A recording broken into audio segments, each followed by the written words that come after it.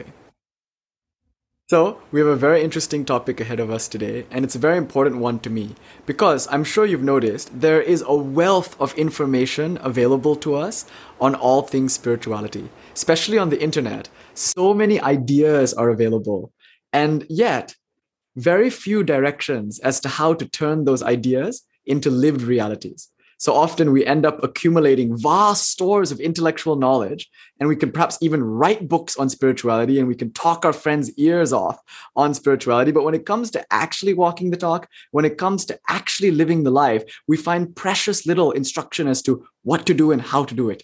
So today's lecture is all about practice. With the grace of Divine Mother, it might be possible to talk a little bit about what spiritual practice really is, how to do it, how can you gauge progress, etc., etc. Now, eventually, sooner or later, those of us who have dived deep into spirituality in an intellectual sense will ultimately have to realize the limitations of the intellect and the limitations of intellectual study. So you can attend as many lectures as you want to, watch all the videos on the internet, and you can read serious books, like Shankara's Aparokshana Bhuti. You can even memorize them verse by verse. Sri Harim Paramanandam Upadeshtaram Ishvaram, and you can just, spout the whole Aparokshana Bhuti, maybe Viveka Churamani. You could understand, the subtle arguments presented in Panchadashi or Drigdrishya Viveka, Vidyaranya Swami. So you can read all these Vedantic texts. You can, go very deep into the study of Advaita Vedanta. You could read all the tantras. Maybe you've read the Kula Arnava or the Mahanirvana Tantra. Maybe you can, give a commentary or a bhashya, a vivritti on the Vijnana Bhairava Tantra, whatsoever. You have it. You can do all these things. However, eventually we all have to realize that intellectual knowledge is not lived wisdom. So however much we might know about spirituality, it doesn't matter one jot, because when it actually comes to interacting and interfacing with the world, it's the same addictions, the same aversions. We find ourselves buffeted by the same fears and the same cycles of suffering and the same addiction. So for all of our learning, though it's very thrilling and has been very ennobling and inspiring at times, yet we have to come face to face with this startling realization that it's not enough. It's not enough to simply hear about this stuff. It's not enough to simply contemplate it. It's not enough to simply pick it up every now and then and think about it here and there. It's not enough to simply be inspired by it. That's wonderful. It's certainly a wonderful thing, but something more is required. After that initial inspiration, after that thrilling discovery of the truth, as it is presented in a lecture or in a book or in a YouTube video, after that comes the very real concern of practice. How do I make it my own? How do I integrate? How do I assimilate? So in the Gospel of Sri Ramakrishna, you'll see numerous occasions where people are discussing like the highest flights of Vedantic philosophy. So they're discussing these very deep and subtle philosophical ideas. And Sri Ramakrishna, like a child would listen in and he'd be pleased and he would say something like, okay, these are all very good things to talk about. These are all very good ideas. But then he would almost never fail to say, without missing a heartbeat, he would say, but now it must be assimilated. Now it must be digested. Now it must be integrated. So it's all well and good to study. It's all well and good to talk. That's indeed, the beginning of the journey. But now it's time to assimilate, to digest, to integrate, to make these ideas our very own. And that's what I hope, Mother willing, this lecture is going to be about. I want to talk about practice. And the way I'm going to do it is a little different. I'm going to actually read from a book that's very sacred and special to me. And I'm just going to read through the first chapter of this book. And I think many of the core principles of spiritual practice, or what is sometimes called the interior life in the Christian mystical tradition, will become clear as a result of reading this chapter. So I'm going to do a bit of a commentary on the way of a pilgrim. Now, some of you might have read it. It's a wonderful book on japa yoga, on the recitation of a mantra as spiritual practice. And the book follows the journey of this anonymous Russian pilgrim as he tries to learn this thing called unceasing prayer, constant interior prayer. He's trying to learn mystical life. He's trying to actually have direct firsthand experience of divinity. So the book is about the journey of such a being. So I think it's of immense relevance to us who are also similar beings, spiritual aspirants on the journey of experiencing truth for ourselves firsthand. So what today's lecture will be is just a kind of read through of chapter 1 of The Way of a Pilgrim with some commentary. So my goal is to cross-reference what we find in this wonderful little book, anonymously written from the 19th century. We're going to cross-reference the ideas presented in the first chapter of this book with similar ideas in the vast literary tradition of Indic spirituality. So we're going to compare statements in the book to various, various ideas that we find in yoga, in tantra, in Vedanta, etc. Yeah, so we're going to read the book out. So actually, I'm going to stop in places. So I'm going to read a chapter, stop, and give a little exposition based on a particular principle, and then go on to the next chapter. So here's the idea. It's a long chapter. It's not too long, but there are many ideas in it. And I want to go one idea at a time. Okay, so I'm going to use the Way of a Pilgrim chapter as just a kind of framework to structure this lecture. Why should I structure the lecture when this anonymous Russian pilgrim has already done so for us? So all the main principles are presented in a kind of logical sequence from I almost said verse to verse, but from paragraph to paragraph. So used to the Sanskrit Shastras, verse to verse. No, paragraph to paragraph. That's what we're going to do. That's the way this lecture is going to work, mother willing. However, before we start, 3 disclaimers. Disclaimer number 1, we're going to talk about spiritual practice. And spiritual practice is all about, as I've said earlier, making these ideas your very own. So most of you are already acquainted with some ideas here. You're already acquainted with the spiritual traditions. We've talked about them for years now together. And many of you are coming into this with a vast supply of prior knowledge. So I'm not really going to get into any theoretical stuff, really. I'm not going to tell you about Atman or Brahman or Shiva Shakti or anything like that. We'll save that for another evening. I just want to talk about the practical aspects of spiritual life. That being said, though, we'll have a Q&A at the end of this lecture where we can talk theory all night, because it is valuable to do so. However, the focus of this lecture is going to be about practice, about doing, not necessarily about being. Now, the second disclaimer I'm going to make. Obviously, as we've learned, you are already, even now, at your essence nature, perfect. Not you, the body, not you, the mind, not you, the ego, but who you really are beyond all those 3. So you, the spirit, and here would say consciousness, the witness. Chidruposi sada sakshi, nirapeksha sukamchara. As it says in the Ashtavakra Gita, you are of the form consciousness, distinct from the physical objects of the body and the world, distinct from even the mental objects of the mind and the ego. You stand apart from all of this, and therein you are pristine and pure and free. So you don't need to practice to become this.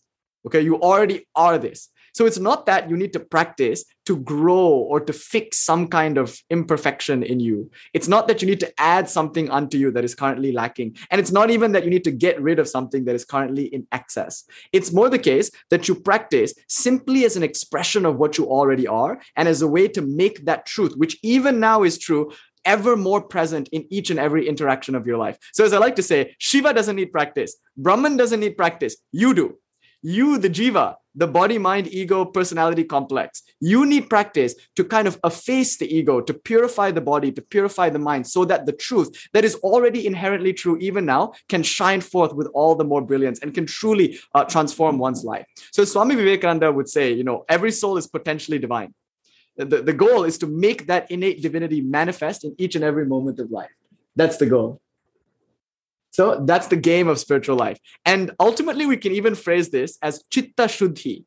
The reason you're practicing spirituality is not to attain to truth. You already are truth. It's not to grow. It's not to heal. And by the way, if you want a justification for this statement, there is a lecture called You Do Not Need to Heal, a rather evocative title that I think has been rather controversial for some people. So maybe you can refer to that lecture as to why this claim is true. You do not need to heal. However, you do need to practice to kind of enter into the fullness of awareness that you already even now are. So the metaphor we can use here is that of a person who has come to know that there's a vast treasure in his bank. So he's come to know that there's like billions of dollars stored away in the bank. However, unfortunately, he's lost the, bank password or something like that. So he doesn't have the access to the bank. So although he has this vast treasure waiting for him in the bank, he can't access it. He can't withdraw it. He can't spend it. So that's kind of like the predicament of someone who's learned a lot of Vedanta, understands that they are Brahman, Atman, what have you, but is not yet able to live according to that. You see? So although it is ultimately true that you right now are perfect, there is a tremendous need for practice to make that perfection available to you. Okay, so perfection really, although is inherent in your nature, can be deepened through chitta shuddhi. So really what chitta shuddhi means is purification of the mind. So when we practice, the goal is to purify the body, to purify the mind. And then as a result, that truth, which is even now inherently true, will shine forth all the more clearly. I have to really stress that, just so we don't fall into this trap of saying, I'm imperfect, I'm fallen, I'm impure, and I need to do something to regain my initial state of purity. No, none of that. That's certainly not the position here in our tradition. Okay, thirdly, the third disclaimer is this. There are an infinite number of ways to do this kind of chitta shuddhi, this kind of purification of the body, this purification of the mind. Why? Because the truth is infinite. necessarily an infinite truth can be expressed and reached in infinite number of ways. So the one truth that you are will obviously be available through different means and methods. That means there's no one fixed way to realize the truth. Every way is valid and each is suited to people with different predispositions. So obviously, there's no way to say this is the one true path to the truth. No, every path is just as good as any other path, depending on your proclivities and predispositions. So the metaphor here is trying to get to the roof. Sri Ramakrishna often says there are many ways to get to the roof. You can climb up the roof using a ladder. You can get up there via a rope. I think you can pole vault using a bamboo pole. You can maybe be tossed up on the roof by a particularly strong person. Remember in Lord of the Rings, when Aragorn and Gimli are standing on the causeway, and then Gimli's like, toss me. I want you to toss me. Don't tell the elf. Okay, Lord of the Rings reference out of the way. 2 more to go. Star Wars and rock and roll. We'll get there. So you could be tossed up on top of the roof. You could get up there via a rope. You get up there through a pole. You can get up there through a step ladder or something, what have you. Similarly, if you open a GPS up and you kind of type into your Google Maps or whatever, a certain destination, say truth or whatever, there'll be many directions to it. Christianity, Buddhism, Islam, like that. There'll all be these different routes and they all work. And you can take whichever route that you want, suiting your proclivity and predisposition. So obviously, in a lecture about practice, I'm not really able to tell you that this is the way, this is the practice, because all ways and all practices are as valid as all other ways and all other practices. Infinite truth can be expressed in infinite ways and reached through an infinite number of ways. Okay, so that much needs to be said. However, if we are to take up a spiritual practice, we better be sure that the practice that we're doing actually does work. Meaning it has to be tried and tested, and it has to have produced its fruits in living spiritual masters. In other words, we don't want to do a practice that is dated or idiosyncratic to any one tradition, because it might be the case that certain practices, because of their idiosyncratic nature, might have only really applied to certain people in a certain historical time period. So some practices might have been culturally viable at a certain time for a certain group of people and might no longer be culturally viable for the simple reason that cultural forces change. That although ultimately humans have remained, generally speaking, the same over the decades and eons and millennia. I mean, if you read like The Imitation of Christ, this is a 15th century text, I believe. And in it, you'll see the same psychological problems, the same roadblocks, the same difficulties that the monks of that time were experiencing, that we too now on our Discord check-in can see, same level of difficulty. So obviously, ultimately on the base level, nothing much has changed. However, a lot of things have changed in culture. And so some practices, though culturally viable at a certain time point, might not be right now. Okay, so we can't just suggest this is the practice. If we say that, search your feelings, Luke. You know it to be true. Thank you, Amanda. If I fail to get the Star Wars reference or the rock and roll reference in, someone has to help me. This is obviously the priority of the night. Anyway, so obviously, if we're going to take up a practice, and it's obviously something we're going to be devoting a lot of time and energy to, we better be sure that it's culturally viable, that it's actually efficacious, So how do we do that? How do we figure out a practice that works? My proposition is this. If we can find a practice that not only produces living masters here and now within a tradition that's been tried and tested over a vast period of time, if we can find such a practice, and better yet, if we can corroborate that across various different spiritual traditions in different religions, different mystical traditions, then we would have found a practice that I think we should take up. So my claim is, if there is such a practice that is tried and tested, that is able to produce living masters now, and is corroborated by different spiritual traditions from different parts of the world, chances are that's a good practice. Is that fair? I'm going to suggest here at the top of the lecture that there is such a thing, and it's called japa recitation. It's called the recitation of a mantra. It's called japa yoga. And of course, as you know, those of you in the Indic spiritual traditions know, japa yoga is the central practice in the Bhakti tradition. It's also very central in the Tantric tradition. In fact, Tantra has sometimes been styled the mantra marga, the way of mantras, because here there's such a centrality on phonemes and sounds, especially Bij mantras. So the recitation of mantras, the repetition of a sacred name of God, a certain mantra or sonic formula that is both spoken and whispered and ultimately mentally recited and ultimately even heard, like that's the central feature in these practices in the Indic tradition. But in other spiritual traditions too, similar practices exist. So I'm going to make a case today that the most efficacious practice in spiritual life, although every path is valid, is probably japa for the reasons aforementioned. Because it's corroborated across various different spiritual traditions, because it's been time tested over various periods of Indian history and other world histories as well. And because today it's tangibly producing living masters who are living the very truths that they preach. Therefore, I would make the case that japa is the spiritual practice of this age, although many different practices work, right? So with all of those disclaimers in mind, let's now take up a text that is entirely about japa yoga. Insofar as this is a lecture about practice, and insofar as this is a lecture about japa yoga specifically as the bread and butter of spiritual practice, I think it's wise that we consult this 19th century book called The Way of a Pilgrim, by an anonymous Russian author. Okay, so I'm going to read to you now from chapter 1 of The Way of a Pilgrim. There's also a sequel, The Pilgrim Continues on His Way. Some of you might be familiar with Pilgrim's Progress. There's a book also, a very famous Christian mystical book. Anyway, this is The Way of the Pilgrim. We're going to chapter 1 now. So this would be a good time, I think, if you wanted to take notes. Thus far, we've only had a bit of a preamble, a kind of a preface. Now we're getting into the lecture proper. There are going to be certain principles that will come across in this reading, and I'll flag them for you. So if you want to keep a list of these principles, it's good to do so now. So chapter 1. By the grace of God, I am a Christian. By my deeds, a great sinner. And by my calling, a homeless wanderer of humblest origin, roaming from place to place. My possessions consist of a knapsack with dry crusts of bread on my back, and in my bosom, the Holy Bible. That is all. Okay, so there are 3 things I want to unpack here. The first is the statement, by the grace of God, I am a Christian. Now, by Christian, I understand him to mean an aspirant after the truth, a seeker of truth, a person who is sincerely trying to walk the way of the higher life and live according to higher ideals. That's what it means to, in his language, I think, be a Christian. Not just to profess an intellectual assent to some belief structure or some religion, but to actually earnestly be on the quest for truth. So when he says, by the grace of God, I am a Christian, he's saying, by the grace of God, I have awakened to the higher life, to the higher ideals worth living for. By the grace of God, I am interested in metaphysics. By the grace of God, I am driven to attain truth beyond the senses, beyond the mind. So look carefully at this. By the grace of God alone is it possible for a person to have this desire for truth. It only comes through Shaktipata. As you know, those of you who've been following along with the lectures on Tantra, a person awakens to spiritual life when Shiva himself awakens that person. No sooner, no later. A wizard only arrives. A wizard is never late. He arrives precisely when he means to. Oh my God, that's 2 Lord of the Rings references today.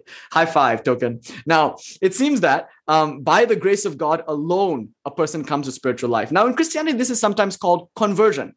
It's a moment when a person realizes that there is more to life than what I've previously seen with my eyes and heard with my ears. There's more to life than accumulating wealth, than attaining social position, than collecting pleasures. There's more to life than worldly things. Okay, that awakening, that realization, however faint or however strong, is in the tantric tradition called Shaktipata. Now, in the tantric tradition, the idea is that Shiva incarnates as a jiva to experience the world and first tastes a bunch of suffering, and then eventually it becomes interested in the higher way, in a higher life, in truer, more lasting happiness. And then he suddenly awakens.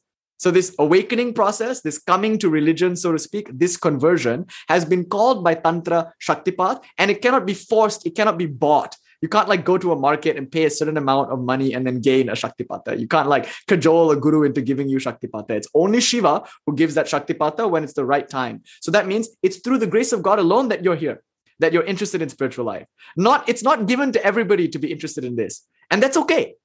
That's important to remember. I think a lot of people coming to spiritual life suddenly feel this weird evangelical need to make everyone else spiritual practitioners too. No, relax. Other people are still enjoying the special effects in the movie theater. They don't yet know it's a movie, and they're not even interested in getting up, stretching their legs, and walking outside the theater. Don't ruin the movie for them. They're still happily involved in their life's drama, in their ego, me, mine. Don't condescend to them either. That's just what they're choosing to do at this particular time. However, for better or for worse, you lot have somehow intuited the existence of a higher truth and therefore are devoting your time and energy and are inclined to walk the path. So that inclination to walk the spiritual path is only via the grace of God.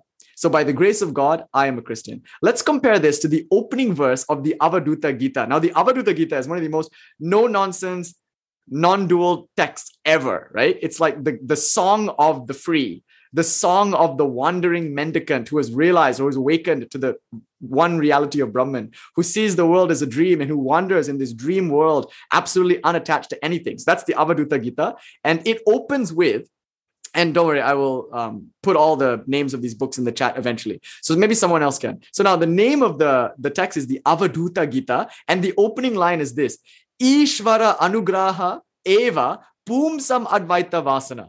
It is through the grace of God alone, Ishvara, God, Anugraha, grace, Eva, only. So it's only through the grace of God that one awakens to the desire for non-duality. Advaita Bhasana, it's called. The desire for Advaita, for non-dual experience. Advaita, Pumsam Advaita Vasana. It's only through grace that it comes. So I think that's a very important point, right? That you can only really come to spiritual life when it's time to come to spiritual life. Sometimes Sri Ramakrishna would be talking to people and he would realize they weren't really that interested in spiritual life. They weren't as ardent as he would have liked. However, they would ask him, how do I become more ardent? How do I want to want God? And he would just smile and he would say, once a young boy said to his mother, please wake me up to answer the call of nature. And the mother laughed and said, my boy, when the time comes, I won't need to wake you up. You will know to get up and go to the bathroom. Similarly, you don't need to force this. It's something that comes. And when it comes, it must be recognized as grace. It is only through grace that we're here at all. Okay, that's the first point. It is only through grace alone that a person comes to genuine spiritual life in any capacity. Secondly, by the grace of God, I am a Christian. By my deeds, a great sinner. Now, Sri Ramakrishna and Swami Vivekananda absolutely abhorred the use of the word sinner as a way to demean the innate divinity of a person. So there is a way in which to say the word sin and condescend and judge and make people feel like they're inherently dirty or impure. Now, that's not helpful. As Swamiji said, if you dwell upon weakness, you will become weak. So it's like a self-fulfilling prophecy. If you think you are a sinner, you will just act in ways that justify that thought. So if you think you're impure, dirty, or debased, or somehow fallen, then you will just kind of act in a way that reifies that notion. So Swamiji, when he was giving lectures here in the United States, he authoritatively said before in vast swaths of people, he would say, it's a sin to call ye sinners. Sinners, it is a sin to call ye sinners. I call ye children of immortal bliss. Arise, awake. So this is, of course, Amritosi Putra, Amrita Putra. It's in the Upanishad, this idea that you aren't sinners. You are innately divine. Here and now, you are children of immortal bliss, heirs to divinity. So it's a sin to call you sinners. So obviously, Swamiji and Sri Ramakrishna is speaking out against the tendency in spiritual practitioners to feel weak, to feel guilty, and to simply wallow in the past.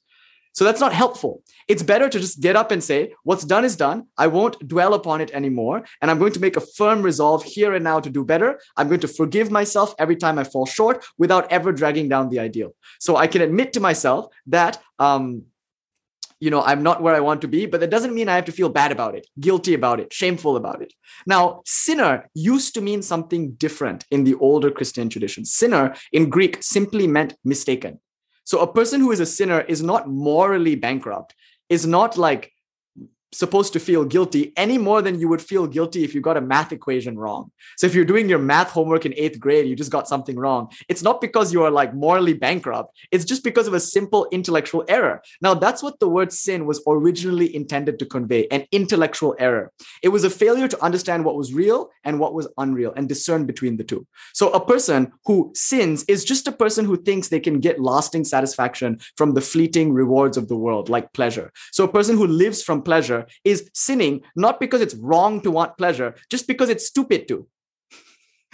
It's an intellectual error. It's intellectually problematic to think that you can gain lasting fulfillment from the pleasures of the world that are inherently fleeting and transitory. So in the Bhagavatam, we get this beautiful analogy of pouring ghee on a fire in the attempt to douse the fire.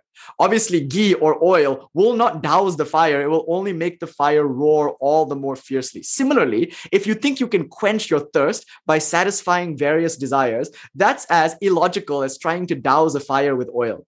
Every time you satisfy a sensual desire, every time you gratify the eyes, ears, nose, tongue, skin, every time you attain pleasure in this world, you only become thirstier for more.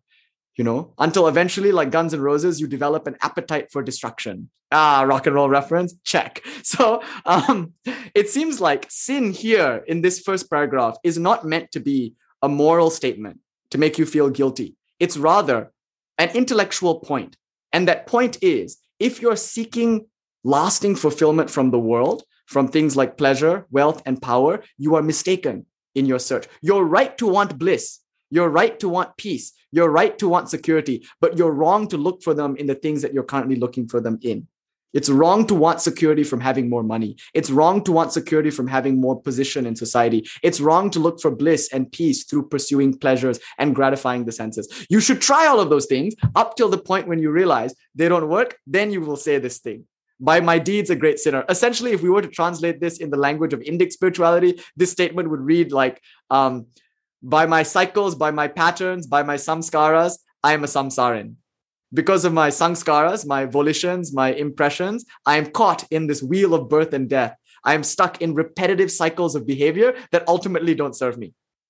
Okay, I think everybody on New Year's Eve will reflect upon all those patterns and cycles and behaviors that don't serve them. And then when they wake up on the 1st of January, they resolve to do better. That's exactly what's going on here. When you recognize that you're bound, then only spiritual life begins.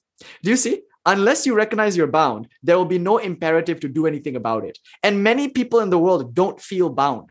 It is through the grace of God alone, for better or for worse, that you end up feeling claustrophobic in your prison house.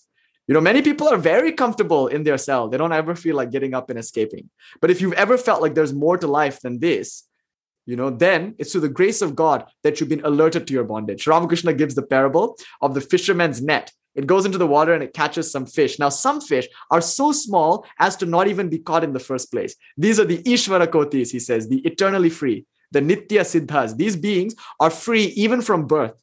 So they never get caught in worldliness. From a very young age, they have spiritual predispositions. They're practicing meditation from the earliest age possible. Like Swami Vivekananda used to sit with his friends and play at meditation. You know, while the rest of us are playing tag and hide and seek, he's playing at yogi, meditating. And he used to achieve very deep inner states. Now, that's a kind of example of a fish who's too small to be caught by the net. I mean, actually, in another place, someone remarked that Swamiji grew so big that the net couldn't even catch him. So then there are other fish who, through struggle, escape the net. So they strain and struggle and work out through them and then escape. And then they jump and they're free and they happily swim away. And then all the fishermen says, look, there goes a big one. Now, these are the Jivan Muktas. So those are beings who are caught, but then through sadhana, through spiritual practice, through what we're about to discuss, eventually become free. And then everyone is happy and excited because, you know, a spiritual person walks with a certain fragrance that, you know, ennobles and elevates everyone around them. So the fishermen say, look, there goes a big one. Now there's a third category of fish. And these types of fish, they just burrow deeper into the mud of the net, you know, and they chew on the string and they feel quite satisfied. They say, oh, we're quite safe in the net. Now, the poor things don't understand that they're about to be dragged out of the ocean, killed and eaten and turned into sashimi. They don't understand that at all. You know, they're just happily chomping on their little bit of rope and they're burrowing into the mud and they're not doing anything about it. That's the case with most of us. We don't understand that old age, sickness, and death is coming for us all. You know, our loved ones are going to die. Do you understand this? You yourself are going to die. You will lose all the things that you value sooner or later, whether through death or through other means of dispossession. If you think this world is anything other than that, you are sorely mistaken. That's why the Buddha's journey, you know, Siddhartha Gautama became the Buddha. He was converted from a prince into the wandering monk that eventually became the Buddha through coming into contact with these harsh realities of life, old age, sickness, and death. So he's the kind of person who, you know, of course, he's an avatara, so he was born eternally free. But in his sadhana, in his life, you could say the story of the Buddha's life was the story of someone who realized the net, realized the predicament, and then worked to get out of it. So he's saying, by grace of God, I am a Christian, and by my deeds, a great sinner. By my calling, a homeless wanderer of humblest origin. Now, of course, he's saying he's a sadhu. He's a wandering mendicant. You know, he's wandering from place to place, seeking religion, not attached to anything. But I think deeper than that, he's implying that, isn't that true of all of us? Aren't we all wanderers?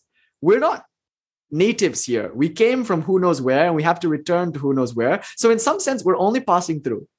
We can't really keep anything here. You know, we can't take anything with us. And in that sense, we're all travelers, tourists. We're all refugees, as one Swami said. Here we are in this world, and we should feel, each of us, we should feel like wanderers. That's why the Christ would say, you know, even the foxes have their holes, but the Son of God has nowhere to lay his head. And that should be the way with us too. We should feel like even if we're enjoying the comfort of our home, it doesn't really belong to us. And at any time it could be taken away. So really, haven't we just been wandering from place to place anyway, from one home to another, from one country to another? So even if you aren't like actually a sadhu, you are actually a sadhu. Whether you know it or not, either you're like a sadhu externally or you're internally a sadhu and you haven't realized it yet. We're all of us wanderers in life. Okay, that's the second thing. Roaming from place to place. My possessions consist of a knapsack with dry crusts of bread on my back, and in my bosom, the Holy Bible. That is all. Okay, so notice in this one paragraph alone, you are getting the two most important principles of spiritual life. These are the twin pillars upon which genuine spirituality is built. That's why I'm taking the time to really flesh this out. The first is viveka. Viveka means discerning between what is truly fulfilling, what is lastingly meaningful, and what is only temporarily fulfilling, what is only pleasurable but is not lastingly valuable. So this viveka between the shreya, the good, and the preya, the merely pleasant, is the beginning of genuine spiritual life. The degree to which you strengthen your viveka is the degree to which you will succeed on the path. A strong viveka will help you come to the mat when really all of your proclivities want to take you back out into the world, back to your investment portfolio, back to the bar. It's your viveka, your understanding that these things, though pleasurable in the beginning, are ultimately deleterious. It's that viveka that will take you to that thing which is true. So this glimpse of something valuable and the discernment that it is not all of this, that's the beginning of spiritual life. Then the second thing is vairagya. Vairagya is distaste for the untruth. Distaste for those things that are only pleasurable and not ultimately good.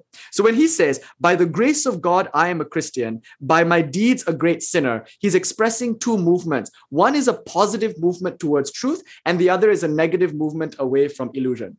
So notice spiritual life requires these two things: an active search for what is real and an active denial of what isn't. Is that clear?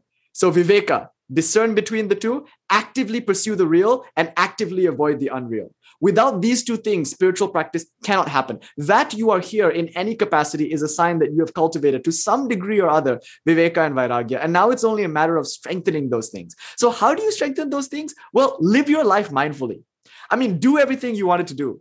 Go and taste all the tastes you want to taste. Go and smell all the flowers you want to smell. Achieve things in this world. If you want a certain amount of money, well, go out and get it. If you want some pleasure, go out and taste it. And then mindfully ask yourself the question, did I get what I thought I was going to get out of this? Am I actually fulfilled, or am I just repeating cycles expecting different results? Insanity, right? So sin doesn't mean you're morally bankrupt. It just means we're stupid. And that's okay. It's okay to be stupid when you're learning a difficult subject like mathematics. It's okay to make mistakes. It's part of the fun and it's part of learning. So when he says, I'm a great sinner, he means to say that, I've made a few mistakes here and there.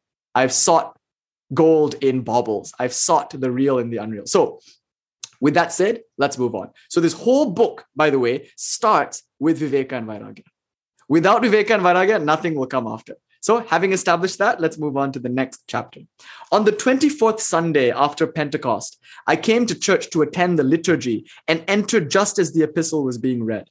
The reading was from Paul's first letter to the Thessalonians, which says, in part, pray constantly. These words made a deep impression on me.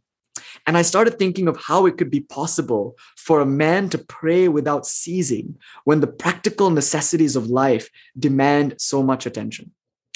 I checked my Bible and saw with my own eyes exactly what I had heard, that it is necessary to pray continuously.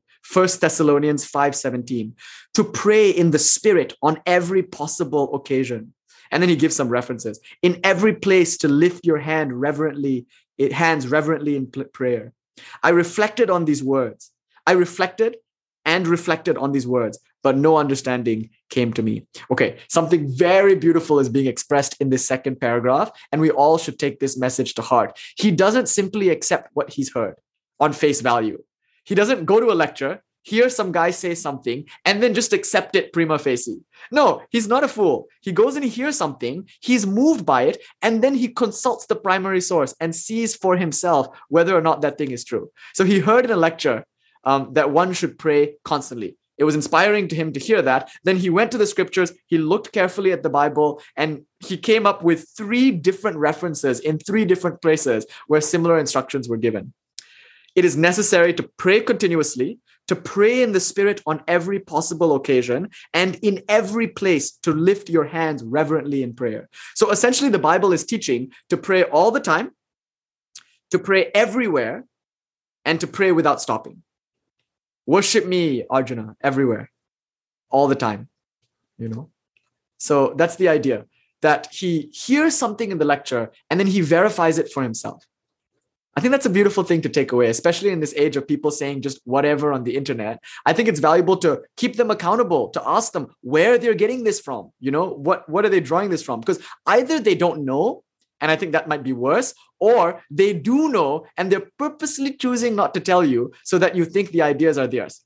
Okay, every good idea is probably in some scriptural text. The scriptures of all the major world traditions keep people honest. It keeps them accountable. It prevents them from claiming these ideas as their own and building cults of personality out of that. So when he heard this lecture, when he heard at the liturgy, this idea, pray continuously, he reflected and reflected carefully as to what that might mean. And he consulted for himself the scriptures and discovered for himself similar things being corroborated by different parts of the scripture. Now, remember, the Bible isn't just one book.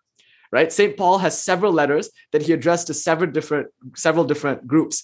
The Bible is many different books. It's a compilation of Levites and Kohens and Kings and all these different documents all compiled into one source.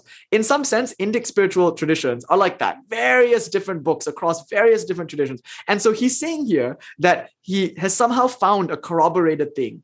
Corroborated across different biblical books is this idea: pray continuously, pray unceasingly, pray without interruption.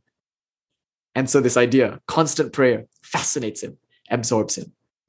It's an exciting thing, right? Especially if you've tasted the joy of prayer. If anybody here has felt that bhajan ananda, that bliss of worship, that ennobling, elevating sense of a good meditation or a beautiful lecture, if I may say so myself, or a wonderful hatha yoga session even, anything that cultivates a sense of sattva, spaciousness, purity, tranquility, anybody who's ever tasted that is also going to be interested in feeling that all throughout without interruption. So his quest is now to find uninterrupted bhajan ananda, that sweet, ennobling bliss of prayer without any interruption, without any ceasing. So he reflects and he reflects on these words, but no understanding came to me. What shall I do? I thought, continuing. Where can I find a person who will explain this mystery to me? Do you see?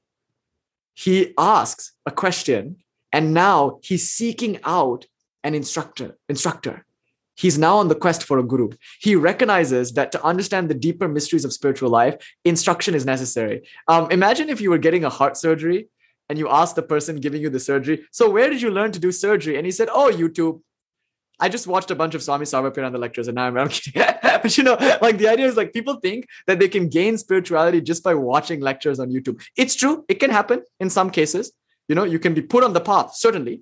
But it's not enough. You can't simply like read books and watch lectures. You have to approach a guru. You have to personally know the guru and you have to personally work with the guru. It's not enough, by the way, to claim your guru is some long dead spiritual personality that you're interacting with through books. It's not enough for your guru to be some kind of celebrity who you don't see on a regular basis. No, for someone to be your guru, it must be someone that you're working with very closely, regularly, and who can actually instruct you in spiritual life because they themselves have attained to a higher level of spiritual life than you. If not full realization, at least some higher level of spirituality to be able to guide you. So in this sense, there are upagurus, gurus on the way, gurus that can help you get to the next stage of your spiritual life. And those gurus come and go. Then there is the Diksha Guru or the Sadguru, who we're going to talk a little bit more about later. Okay, so it's very important here to see that, no, we'll talk about how to find a guru. It's going to come. You're going to see how he discovers the guru and another spiritual principle will come. By the way, I hope you're keeping track of these, that Viveka and Vairagya are the supports of spiritual life, that he cross-references everything he hears in lecture through actual comparisons, through corroborated scriptures, and now he's seeking out a guru. So genuine spiritual life begins with this: Viveka, Vairagya, an earnest question, and the desire to approach a guru. So far, so good? Isn't it crazy? We're not even like a little bit into the book, and do you already see how many powerful spiritual principles are being expressed? This book is no joke. Okay, and then now his resolve, his sankalpa. I will go to the various churches where there are good preachers, and perhaps I will acquire an explanation from them. And so I went. I heard many very good homilies on prayer, but they were all instructions about prayer in general. What is prayer? The necessity of prayer, the fruits of prayer. But no one spoke of the way to be successful in prayer. I did hear a sermon on interior prayer and ceaseless prayer, but nothing about attaining that form of prayer. Since listening to public sermons had not given me any satisfaction, I stopped attending them and decided, by the grace of God, to look for an experienced and learned person who would satisfy my ardent desire and explain ceaseless prayer to me. So whenever we approach the Guru, it must be with an ardent desire. You can't frivolously approach gurus. If you don't have this ardent desire, then through the spiritual laws that be, it's unlikely that you will find a guru. The guru always appears when your seeking is sincere enough. When you ardently want spirituality, then almost by magic, the guru appears. So notice, he's all set up for success here. He has an ardent desire to approach a teacher, a learned person who can explain to him the mysteries of the inner life. And he's not content to simply hear lectures here and there. He by his own admission, these are fine lectures. But they're talking about very general things in spiritual life, not like specific practice-oriented things. Okay, so he's tired a little bit of these very flowery public sermons that speak about lofty ideas with no follow-through. So now he's looking for the teacher. Let's continue. For quite a while, I traveled through various places. I read the Bible and asked for the whereabouts of a spiritual teacher or a devout and experienced director. Now, you know what the problem is with our current world of spirituality? Nobody is patient enough to wait for the guru. They want a guru and they think one should show up now.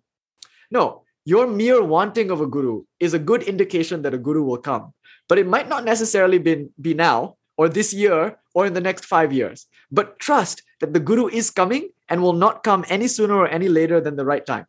Okay, a wizard is never late. Given that, notice how patient he is. He says, for quite a while, I traveled through various places. I read the Bible and asked for the whereabouts of a spiritual teacher or a devout and experienced director.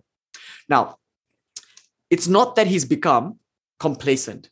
This is important. Although he's had to wait for a long time, he's not given up. He's still ardently searching for the guru, as if it could be around the next corner.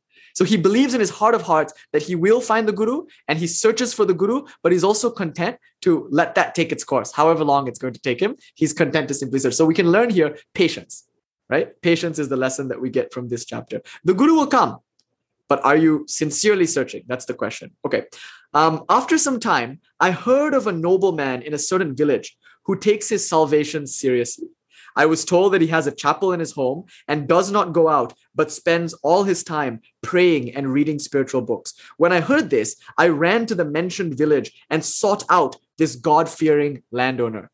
Now, this is important. He doesn't judge a person, a teacher, just because they're a sadhu. He's willing to learn from householders too. This is a mistake that a lot of people make. They think that only monks can teach spirituality. But there are many great householder teachers too. And by limiting yourself to only monks as teachers, you thereby close yourself off to all the great householder teachers. One of them might actually be your guru. Similarly, the same thing can happen in reverse. You might believe that monks cannot teach you. They can only teach other monks. And so you only can get a householder guru and therefore close yourself off to all the mendicants, all the sadhus, all the monastics who otherwise might have been a great guru for you. You see? So notice, he's willing to approach anybody and everybody on the condition that they are truly a holy man. What is a holy man? Sri Ramakrishna defines it. A holy man is anybody who thinks about God unceasingly, whose whole life is about God, who is not attached to worldliness, who's not attached to lust or gold, or, who's not driven by power or pleasure or wealth, who's driven only by God, who talks day and night of God, who thinks day and night of God. That person is a holy man. Now, he's heard of a certain nobleman, a landowner, a person with wealth who meets this criteria. A person who devotes their whole time to prayer, never leaves his house, like that. So he sought out this God-fearing landowner because he has this enthusiastic willingness to learn from anybody. So I think that's important too. We should note that. Swami Vivekananda would say something similar, that he learns from anybody and everybody.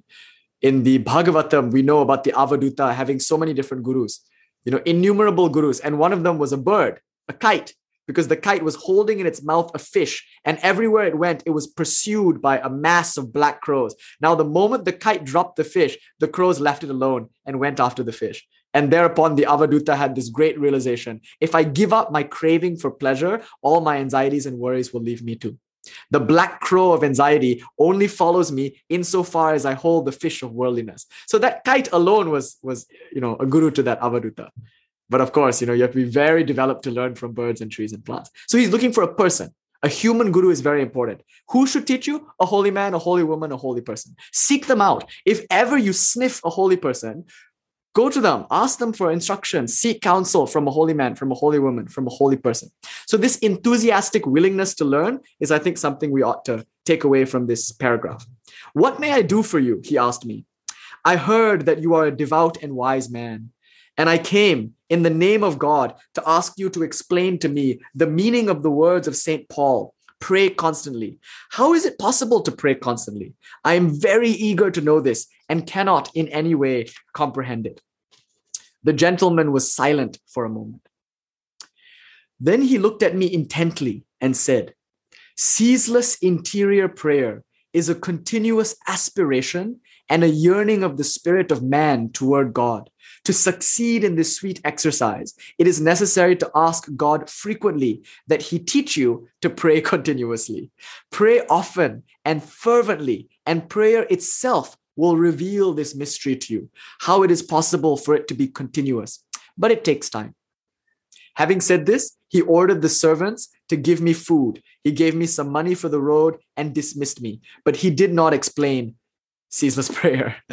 So he gave him a bit of a circular response. If you want to learn to pray, you should pray.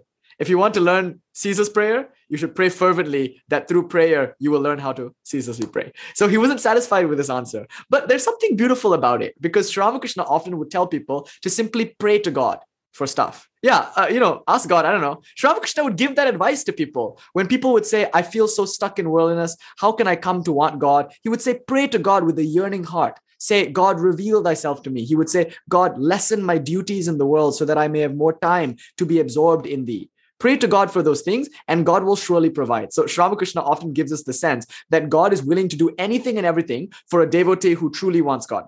So if a person takes even one step towards God, God takes 10 steps towards that devotee. Similarly, if you truly want something, you can approach God and say, I want to want you. Make it so that I want you. So that's kind of what the nobleman told him to do. But of course, he wasn't too satisfied with that because he was already doing that, I think. So the instruction wasn't applicable to him. Again, I went, I thought, I read, and I meditated on the words of the nobleman. But I could not understand. And my desire to understand became so intense that even my sleep was disturbed. Do you think you deserve a guru? Do you really think you deserve one? Has your sleep been disturbed by this deep, intense yearning for the truth? Do you really want it that bad? Or are you only saying that you do? See, the degree to which he wanted this, he said, my desire to understand became so intense that even my sleep was disturbed. I continued my journey for about 200 versts and then found myself in a large provincial city. I saw a monastery. At the inn where I stopped, I heard that the superior of the monastery was very kind, devout, and hospitable to strangers. I went to him. He received me warmly and offered me some refreshments. Reverend Father, I said, I do not need refreshments, but I would like you to give me spiritual advice. I would like to know how to work out my salvation. Work out your salvation? Well, keep the commandments and pray to God, and you will be saved. I heard that it was necessary to pray without ceasing, but I do not know how to pray without interruption, and I cannot even understand what is meant by ceaseless prayer. Please explain to me this, dear Father. I do not know how to make this clear, dear brother, but wait, I have a book which has an explanation. And he brought out a copy of St. Demetrius's Spiritual Instructions for the Interior Man and indicated which page I should read. I began reading the following. The words of the apostle, pray constantly, are to be understood as referring to mental prayer. The mind can be constantly fixed on God and in communion with him. So that's what interior prayer is, mental prayer. So now we know this is Manasa Japa, the mental recitation, but we don't know that yet from the text. We just know it from our studies. Please explain to me how the mind can always be set on God and not distracted, but continuously praying. So here, the first thing that should come to mind is, well, if the mind is supposed to continuously be praying, well, what about all the natural distractions that are inherent in the mind? It's hard to pray unceasingly. The mind is so scattered and so distracted. So he's saying, how do I not be distracted? How do I pray continuously? This is exceptionally difficult to understand unless God himself reveals it, said the Father Superior, and he did not explain. Drat, another dead end. But he got a clue. So notice how exciting this is, right? He's like a rat in a maze. He's following the cookie crumbs. He's on a quest. He hears about a nobleman. He goes. He goes to an inn. He hears about the superiors of the monastery. He goes. He gets a clue here. He gets a clue there. That's what the beginning of spiritual life is like, putting together the pieces from here and there sayings. Isn't that beautiful and exciting? Now, Sri Ramakrishna, with regards to this is exceptionally difficult to understand unless God himself reveals it, once said to M, it is by God's grace alone that you understand that. See, Sri Ramakrishna had made a point, and then he quizzed M on something, and then M replied, and the answer was correct, or M said something like, yes, I understand. Sri Ramakrishna, without missing a beat, said, remember, it is God's grace alone that you understood that. So you could tell the truth to somebody. They just might not understand it. Again, for reasons aforementioned, Shaktipata, it's not the right time yet, etc. I spent the night at the monastery and in the morning expressed my gratitude for the warm reception and continued with my journey, not knowing where it would take me.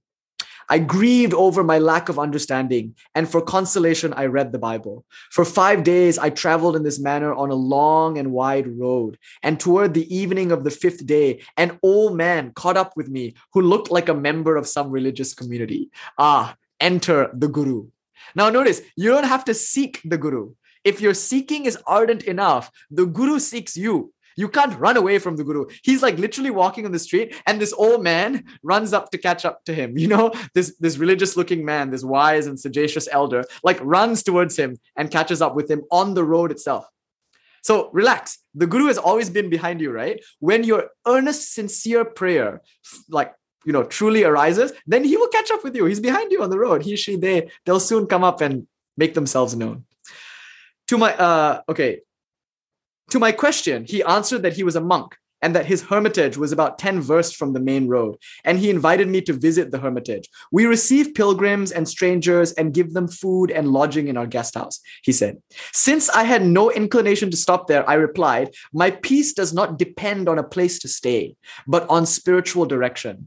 I am not looking for food, as I have enough bread in my knapsack. Oh my God. I don't think that needs to be commented upon. Enough said. My peace does not depend on a place to stay, but on spiritual direction. And what manner of direction are you looking for? What seems to be puzzling you? Come, dear brother, visit us. We have experienced elders who can give spiritual nourishment and direct one on the path of truth according to the word of God and the writings of the Holy Fathers. Spiritual people recognize each other, you know?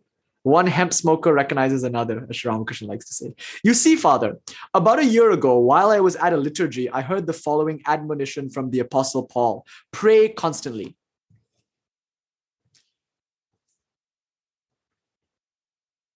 Not being able to understand this, I began to read the Bible, where in many places I found God's precept that it is necessary to pray continuously, to pray always, at all times, and in all places, not only while working, not only when awake, but also in one's sleep. I sleep, but my heart is awake. He gives another reference. I was very surprised by this and could not understand how this could be possible and by what means it could be accomplished. A strong desire and curiosity took hold of me, and night and day it did not leave me. For this reason, I went from church to church to listen to sermons on prayer, and though I have heard very many of them, I did not receive the desired instruction, how to pray without ceasing. The homilies I heard were about the preparation for prayer or the fruits of prayer and similar things, but I did not learn how to pray without ceasing or what is the meaning of such prayer. I kept reading the Bible, and in this way I tested what I had heard, but I could not find the desired knowledge, and so to this day I am left bewildered and without peace. To this extent, I think scriptural knowledge is very important. To this extent, I think one should be schooled in any tradition, and arguably in many different traditions. One should be to some degree a pandit, because then you can test what you heard, right? So you're not just like taken for a ride by anybody and everybody. That's why study is important. Although it's limited, it certainly gives you this ability, as he's now saying, to test what he had heard. However, he was still left bewildered and without peace. Okay, now it begins. Now comes the instruction of interior prayer. Remember, this is the Guru. So these are the Guru's words, very sacred. The elder blessed himself and began to speak. Thank God, dear brother, for this insatiable desire to understand ceaseless mental prayer. Recognize in this a call from God and be at peace. Believe that up to this time, your seeking was in accordance with God's will, and you were given to understand that heavenly light regarding continuous prayer is not arrived at by worldly wisdom and superficial curiosity. On the contrary, it is discovered in the spirit of poverty and simplicity of heart through active experience. Therefore, it is not surprising that you did not hear about the essential act of prayer and learn how to carry it out without ceasing. Okay, by now, many people who might have joined us at the beginning of the lecture have since left. That's good. Why? Superficial curiosity will never do. You can't just watch a little bit of something or read a little bit of something. You must really want to know. You must be wanting to know with bated breath. You should be on the very edge of your seat now to hear what the elder is going to say about interior prayer. It is not surprising that you did not hear about the essential act of prayer. It is discovered in the spirit of poverty and simplicity of heart through active experience, not through book learning, not through clever words, but through active experience and simplicity. The truth is that, though there is neither a shortage of sermons nor of treatises of various writers about prayer, for the most part, these discourses are based on mental analysis, on natural considerations, rather than on active experience. For this reason, they teach more about the external character of prayer, rather than the essence of prayer. One speaks beautifully about the necessity of prayer, another about its power and its benefits, and still another of the means and conditions for its accomplishment, that is, zeal, nishta, attention, samadhana, warmth of heart, purity of thought, reconciliation with the enemies, humility, contrition, and so on. And what is prayer? And how does one learn to pray? To these primary and most fundamental questions, one seldom finds an accurate explanations in the homilies of our time. These basic questions are more difficult to understand than the above mentioned discourses, and they require mystical perception in addition to academic learning. What is most unfortunate is that worldly wisdom compels these spiritual teachers to measure God's ways by human standards. Many approach prayer with a misunderstanding and think that the preparatory means and acts produce prayer. They do not see that prayer is the source of all good actions and virtue. They look upon the fruits and results of prayer as means and methods, and in this way depreciate the power of prayer. This is contrary to Holy Scripture, because St. Paul clearly states that prayer should precede all actions. Here's the Karma Yoga bit. First of all, there should be prayers offered. The apostles' directive indicates that the act of prayer comes first. It comes before everything else. The Christian is expected to perform many good works, but the act of prayer is fundamental because without prayer, it is not possible to do good. Swami Vivekananda says, only the monk can do real good to humanity because only the monk has stepped out of his own way enough to render actual service. The world is full of like eco-terrorists and activists who are really ultimately doing way more harm than good.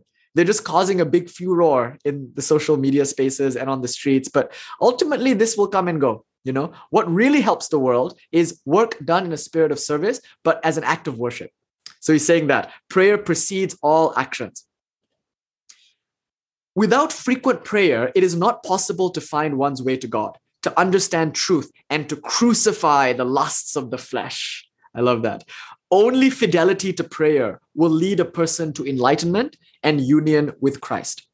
So the ends have been stated: union with Christ, oneness with your Ishta, to truth, right? The ends have been stated, and now the means have been expressed. Fidelity to prayer. I say frequent prayer. Now, mark this carefully. This maybe is the first principle of practice. Thus far, we've only done some setup. Now comes the first principle of practice. This is the Guru's first instruction. So mark this carefully. Perhaps the most important instruction from the Guru. I say frequent prayer because purity and perfection in prayer is not within our reach, as St. Paul the Apostle indicates. The Spirit comes to help us in our weakness when we do not know how to pray. Consequently, our only contribution toward prayer, our only contribution towards perfection in prayer, the mother of all spiritual good, is regularity and constancy. If you win the mother, you will have the children also, says Saint Isaac of Syria. Acquire the habit of prayer, and it will be easy for you to do good. This basic truth regarding prayer is not clearly understood or presented by those who are lacking practical experience and who are not acquainted with the mystical teachings of the Holy Fathers. I cannot stress this point more. If you sit down to meditate and expect that you'll have a good meditation, be careful. Perfection in meditation is not given unto us. It's not within our control to achieve perfection. Our only contribution towards good practice is constant, regular practice. Isn't that such a liberating thing to hear? You don't have to worry about your practices, at least in the beginning, being good. Don't worry about quality. That comes of its own accord through regularity and consistency. So all you have to do is show up regularly. That's it. And he's saying, this secret, this basic truth regarding prayer is not clearly understood. Many people feel like they can get by with only 5 minutes of meditation here and there. It won't cut it. If you really want to make progress in the spiritual life, you must meditate regularly and consistently every day, day in and day out, no matter what. It's okay if you're starting with 1 minute or 3 minutes or 5 minutes a day. It doesn't matter how long your sessions are. It's only important that in the beginning, they're as consistent as possible. So resolve now that you're going to take up spiritual life and take up spiritual practice. Then resolve to practice at least twice, if not thrice a day. First thing you do in the morning should be practice. Last thing you do in the day should be practice. Or at the very least, at dawn, practice once. That's better than nothing. At the very beginning of your day, just practice. However much you practice is good practice. Just make sure you're regular and consistent with it. So in our tradition, we say the best times to practice are at dawn, right before the sun rises. That's Brahma Muhurta. It's very sattvic time. And there, very few obstacles present themselves. The mind is naturally calm, naturally indrawn. So you'll have the best time of it in this pre-dawn period. Very sattvic time, very pure time for practice. Then the second time is noon. So this junction between one half of the day and the other half of the day. Then the next time is dusk. This is also a very powerful time. Sri Ramakrishna would just inadvertently become abstracted at this time. Once dusk came around, he would start chanting Om Kali like that. He would just go into his, state. So similarly, you too should be like that. When dusk comes, as far as possible, get to the mat or at least wherever you might find yourself, pause and do a little practice. So commit to practicing twice, if not thrice a day at regular times. And in the beginning, do your best to keep to those times no matter what. Now, of course, some leeway is allowed, right? So don't stress yourself out over this. You don't have to be there at exactly noon. And if you're 1 minute late, you freak out. No. If you arrive at 1 o'clock for your noon meditation, that's fine. If you start your noon meditation at 11:30 in the morning, that's fine. If you don't get up before sunrise, chill. If you're up at 8:30, 9:30, heck, if you're up at 10, doesn't matter. Just start your day with practice. So don't freak out about it. Don't let this become a hindrance, but at least commit to some level of consistency.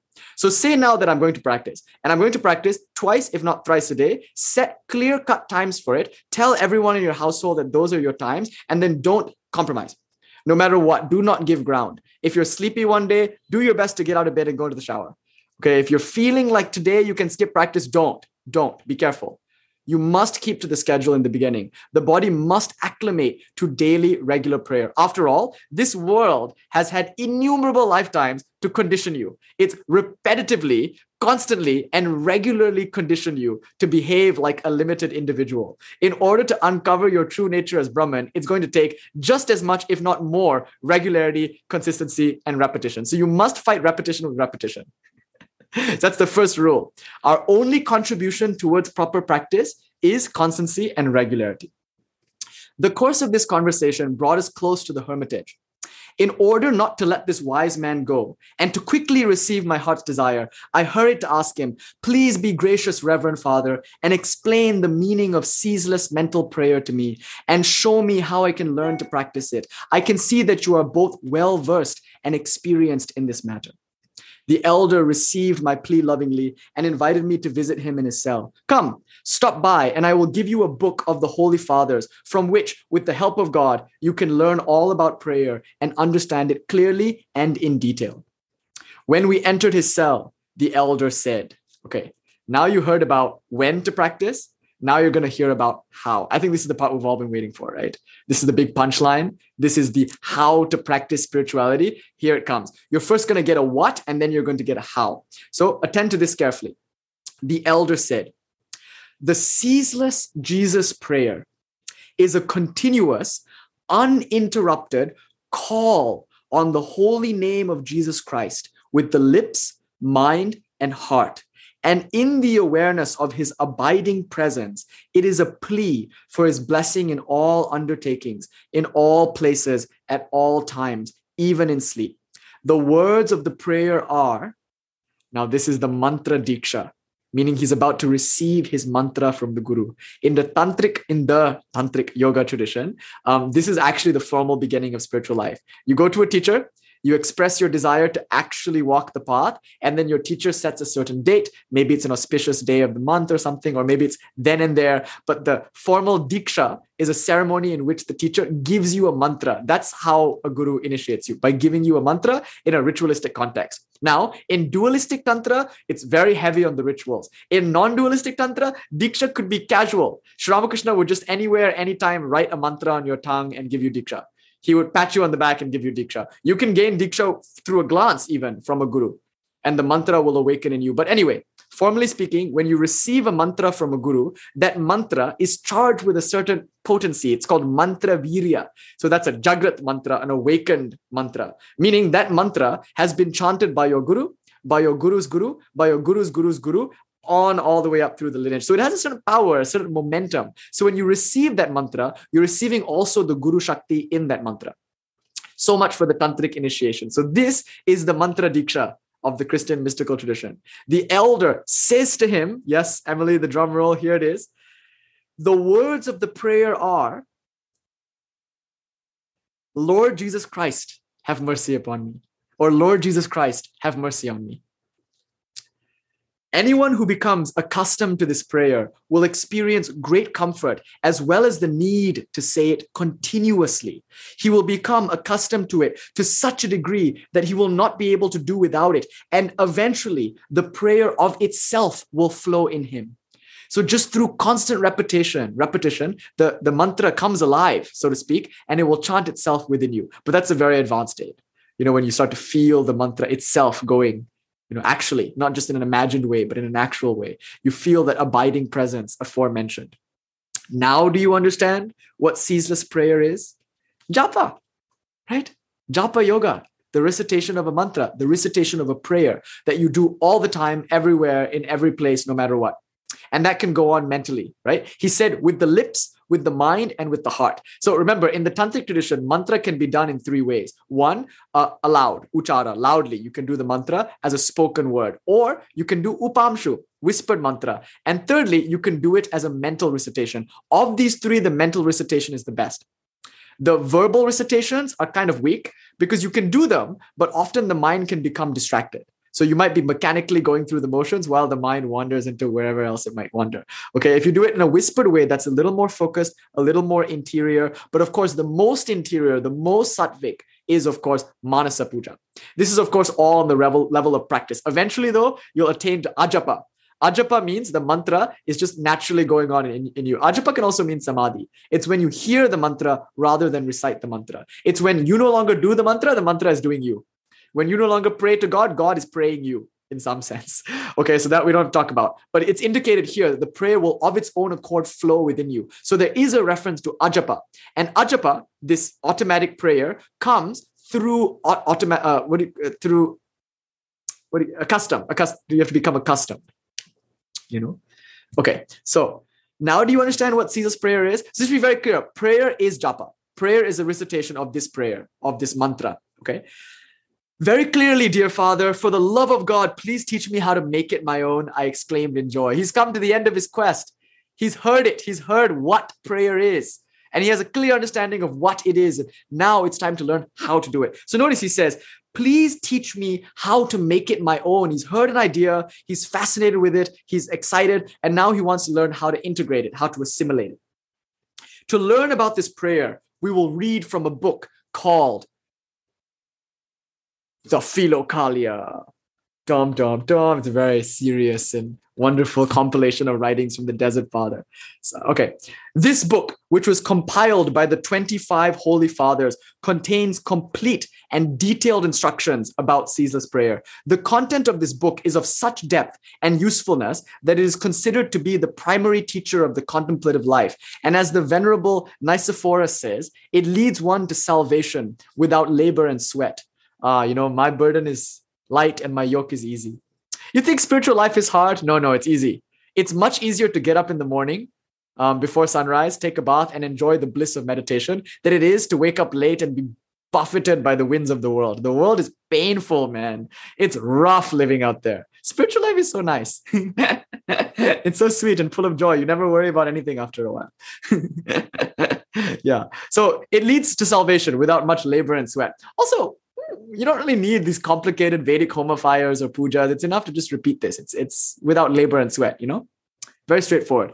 Is it then more important than the Holy Bible? I asked. No, it is neither more important nor holier than the Bible. This is the Philokalia. But it contains clear exposition of the ideas that are mysteriously presented in the Bible and are not easy for our finite mind to understand. I will give you an illustration. The sun, a great shining and magnificent light, cannot be contemplated and looked at directly with the naked eye. An artificial glass, 1,000,000 times smaller and dimmer than the sun, is needed to look at the great King of Lights, to be enraptured by its fiery rays. In a similar way, the Holy Bible is a shining light and the Philokalia is the necessary glass. Okay, I'm going to depart from the book a bit and give you a yogic interpretation of why it's good to meditate on God with form based on this reasoning. Now, many of you like the formless God, right? That's all well and good. God is both formless and with form. However, I would implore you to take up a symbol in the beginning as a kind of stand-in for the infinite formless Brahman, because it's very difficult to meditate on the infinite in a finite mind. The mind is used to form. The mind is used to symbols. The mind, in fact, only thinks in symbols. So given that, you need to choose a symbol for God. God, who is the self of yourself, cannot be seen directly. It's like the blazing sun. The sun of jnana requires the moon of bhakti. So the light of the moon is not different from the light of the sun. It's just cooling.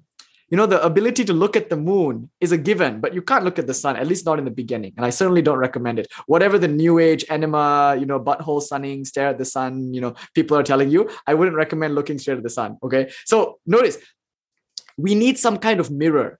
To understand the infinite in a finite mind, you need some kind of mirror that reflects the infinite. So therefore, the Hindu resorts to a series of symbols.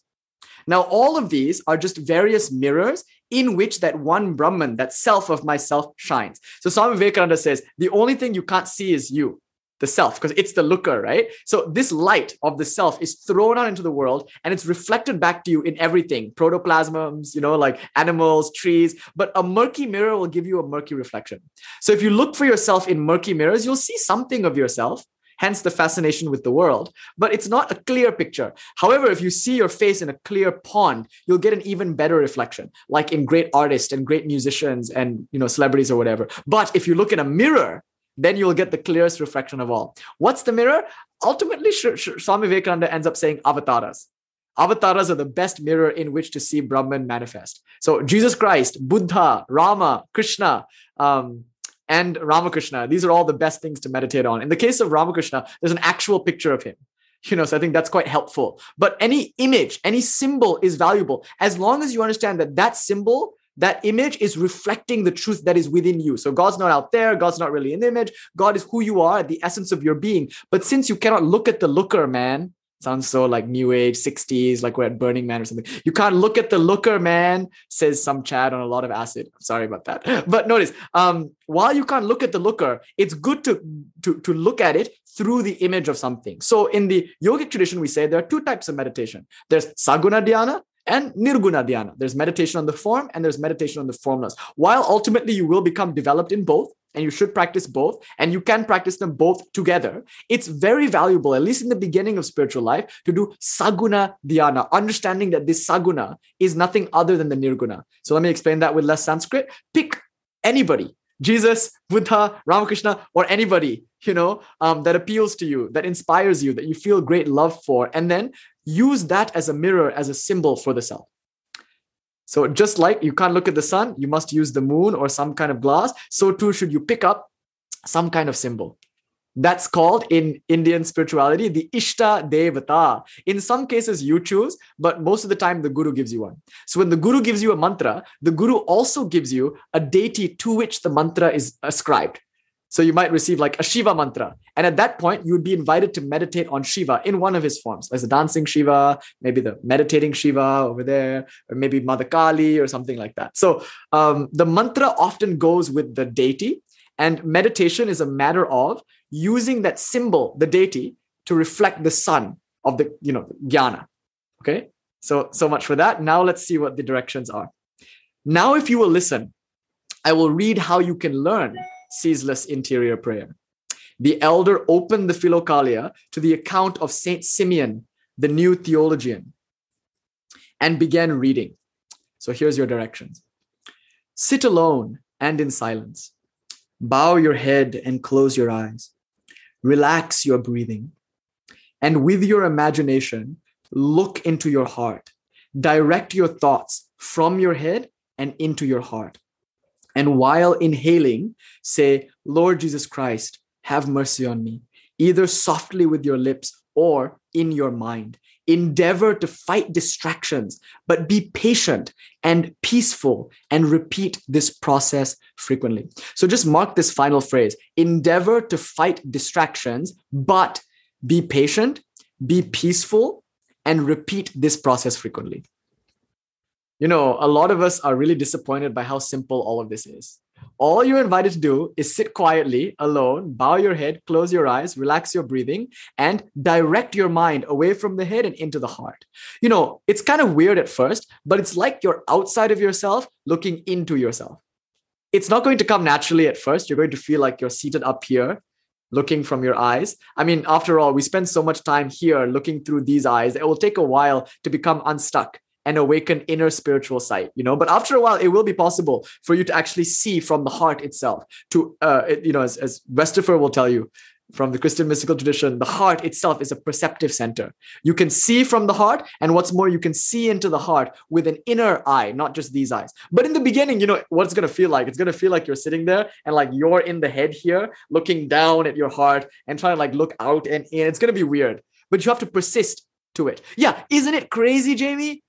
Isn't it so crazy? See my claim? If you can find similar instructions for japa yoga in a Christian mystical text, and by the way, I'm going to make a reference to Islam too at the end of all of this, it's clear that practice must be the best practice. Why? Because it's corroborated over a vast number of traditions. This is so exciting. This is like striking gold, right? This is like a powerful discovery that the practice you are being given is not idiosyncratic to any one tradition, locked up to one cultural milieu and no longer applicable to us now. It's a corroborated practice shared by mystics all over the world. And all over the world, these people are achieving the vision of God through simply chanting the name of God. Can it be more simple? Could it be simpler than this? You just have to say the name over and over and over. You just have to sit, bow your head, direct your attention into the heart, patiently, peacefully, with great repetition, with a lot of, over and over kind of constancy. Just do it. Breathe in the mantra, breathe out the mantra. We'll do a seated meditation, maybe, God willing, to close. So we'll revisit these instructions. But just note, the instructions are very simple, very direct. Oh, this was a gift. These fell out of the book. I hadn't understood that they were in there, but that's so sweet. Amma came. Amma jumped out of the. Amma got so excited. She was like, "Yes, it's really this simple. Just repeat my name. How easy is it? Oh my God, right? Oh my God. You on Instagram, you see all these like ayahuasca 500-day retreats and like all these like super like difficult pranayamas and this and that. And here you are receiving such a simple instruction. Just sit quietly, close your eyes, repeat the name of God. Right? Yeah, that was Anjali saying hello. The Mother Mary jumped out. No, where is Anjali? I think Anjali would enjoy this. Her ancestors are these people, these Levantine Holy Fathers. Okay. The elder illustrated this passage for me. And then we read the accounts of Saint Gregory of Sinai and Venerable Callistus and Ignatius.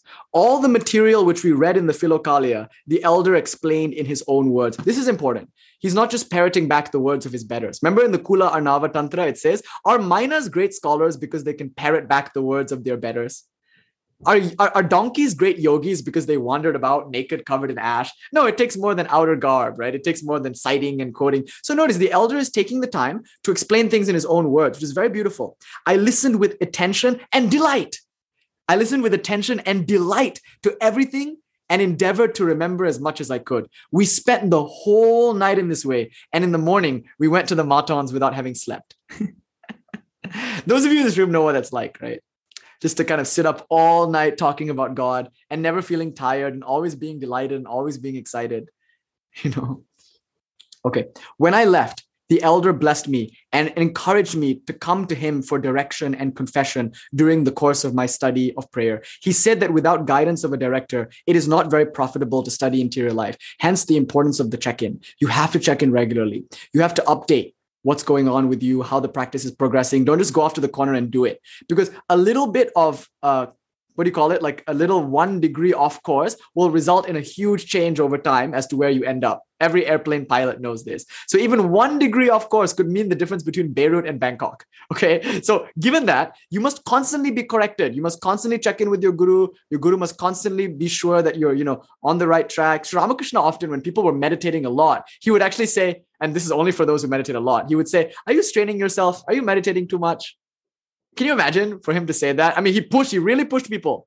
At some corner of the temple garden, Latu or somebody would be absorbed in meditation at all times. Bhavanath or Harish or something, they'll all be absorbed. But he would often say to people, and he would often call them and check in with them and talk to them. So the role of a guru is to constantly check in with you. If they don't, you can become a bit, as Tara is saying, spooky. You become a bit idiosyncratic and weird. So you have to check in. If you're doing daily spiritual practice, it's important to receive counsel. I mean, this doesn't mean like text every 5 minutes, every time you like have a bit of an experience. No, it could mean that. But most of the time, don't harass your guru like that. Go every 2 or 3 weeks or every now and then. I'm a bit of a guru harasser. So I'm like at his door every day, like not every day, but often like, Maharaj, what does this mean? Sometimes I pounce on him during his walks. He takes walks in the parking lot. And it's basically like I jump out of the bushes and I catch his feet and I'm like, Maharaj. And he's like, this guy again. Anyway. So yeah. Okay. Later, while standing in church, I felt a burning zeal to learn ceaseless prayer, and I asked God to help me in this. But then I became concerned about having a place to stay while going to the elder for direction. At the inn, I could not stay more than 3 days, and there were no apartments available close to the hermitage. Fortunately, I heard of a village about 4 versts away, and I went there to look. God was with me and helped me to find a place. I made arrangements with a farmer to live in a little hut and guard his vegetable garden during the summer months. Glory be to God. Jai Ma Kali. I found a quiet place. Now I could begin to study interior prayer according to the method which was shown to me, and I could still visit the elder. So this is important. If you really want God, don't worry. The means will be made for you. You need a place to stay, don't worry. If you want God, one will come. If you need a simple living, to support your family and yourself in simplicity, it will come. Why worry? All you have to want is want God. If you want God, I promise you, you will never worry about your finances ever again. Mark my words, sue me, slap me if that's wrong. If you really want God, but you have to truly want God. If you really want God, I swear to you, God will look after all of your needs. It has been true in my life, in the life of countless others that I've met. It is one inviolable spiritual law that if you want to stop worrying about money, renounce it completely and think about God. Then you will never be lacking. If you're finding you have money problems, you know what's happening? You're holding the fish in your mouth. And of course, the crows are going to chase you. If you have that smelly fish in your mouth, wherever you fly, the crows of anxiety and depression and worry will follow you. Drop the damn crow. Give up money. I mean, you have to save, make sure householders have to save, but it's never your money. It's always just there in the bank. It's God's money. Just give it up. No longer desire things in the world. Don't think you're going to buy anything and become happy through buying. You know better. Right? You know that nothing you can buy in this world will make you happy lastingly. So give up this need to live an opulent life. Just live simply, take what comes, eat what's given to you, well cooked or ill, just be simple. Why? Because your luxury is of the spirit, as we'll learn in a little bit. But if you truly have this simplicity, then why shouldn't God take care of you? You've placed your trust in her. What kind of mother would she be if she didn't take care of a child when the child was defenseless and came crying to her? No? Okay. For a week, I followed the instructions of the elder and studied ceaseless prayer alone in the vegetable garden. And for a while, I managed. Then a great burden came upon me. Okay, this is important. For a week, this is his sadhana. He started for a week, he was practicing. And for a while, he managed. Then, the great burden, Act 2.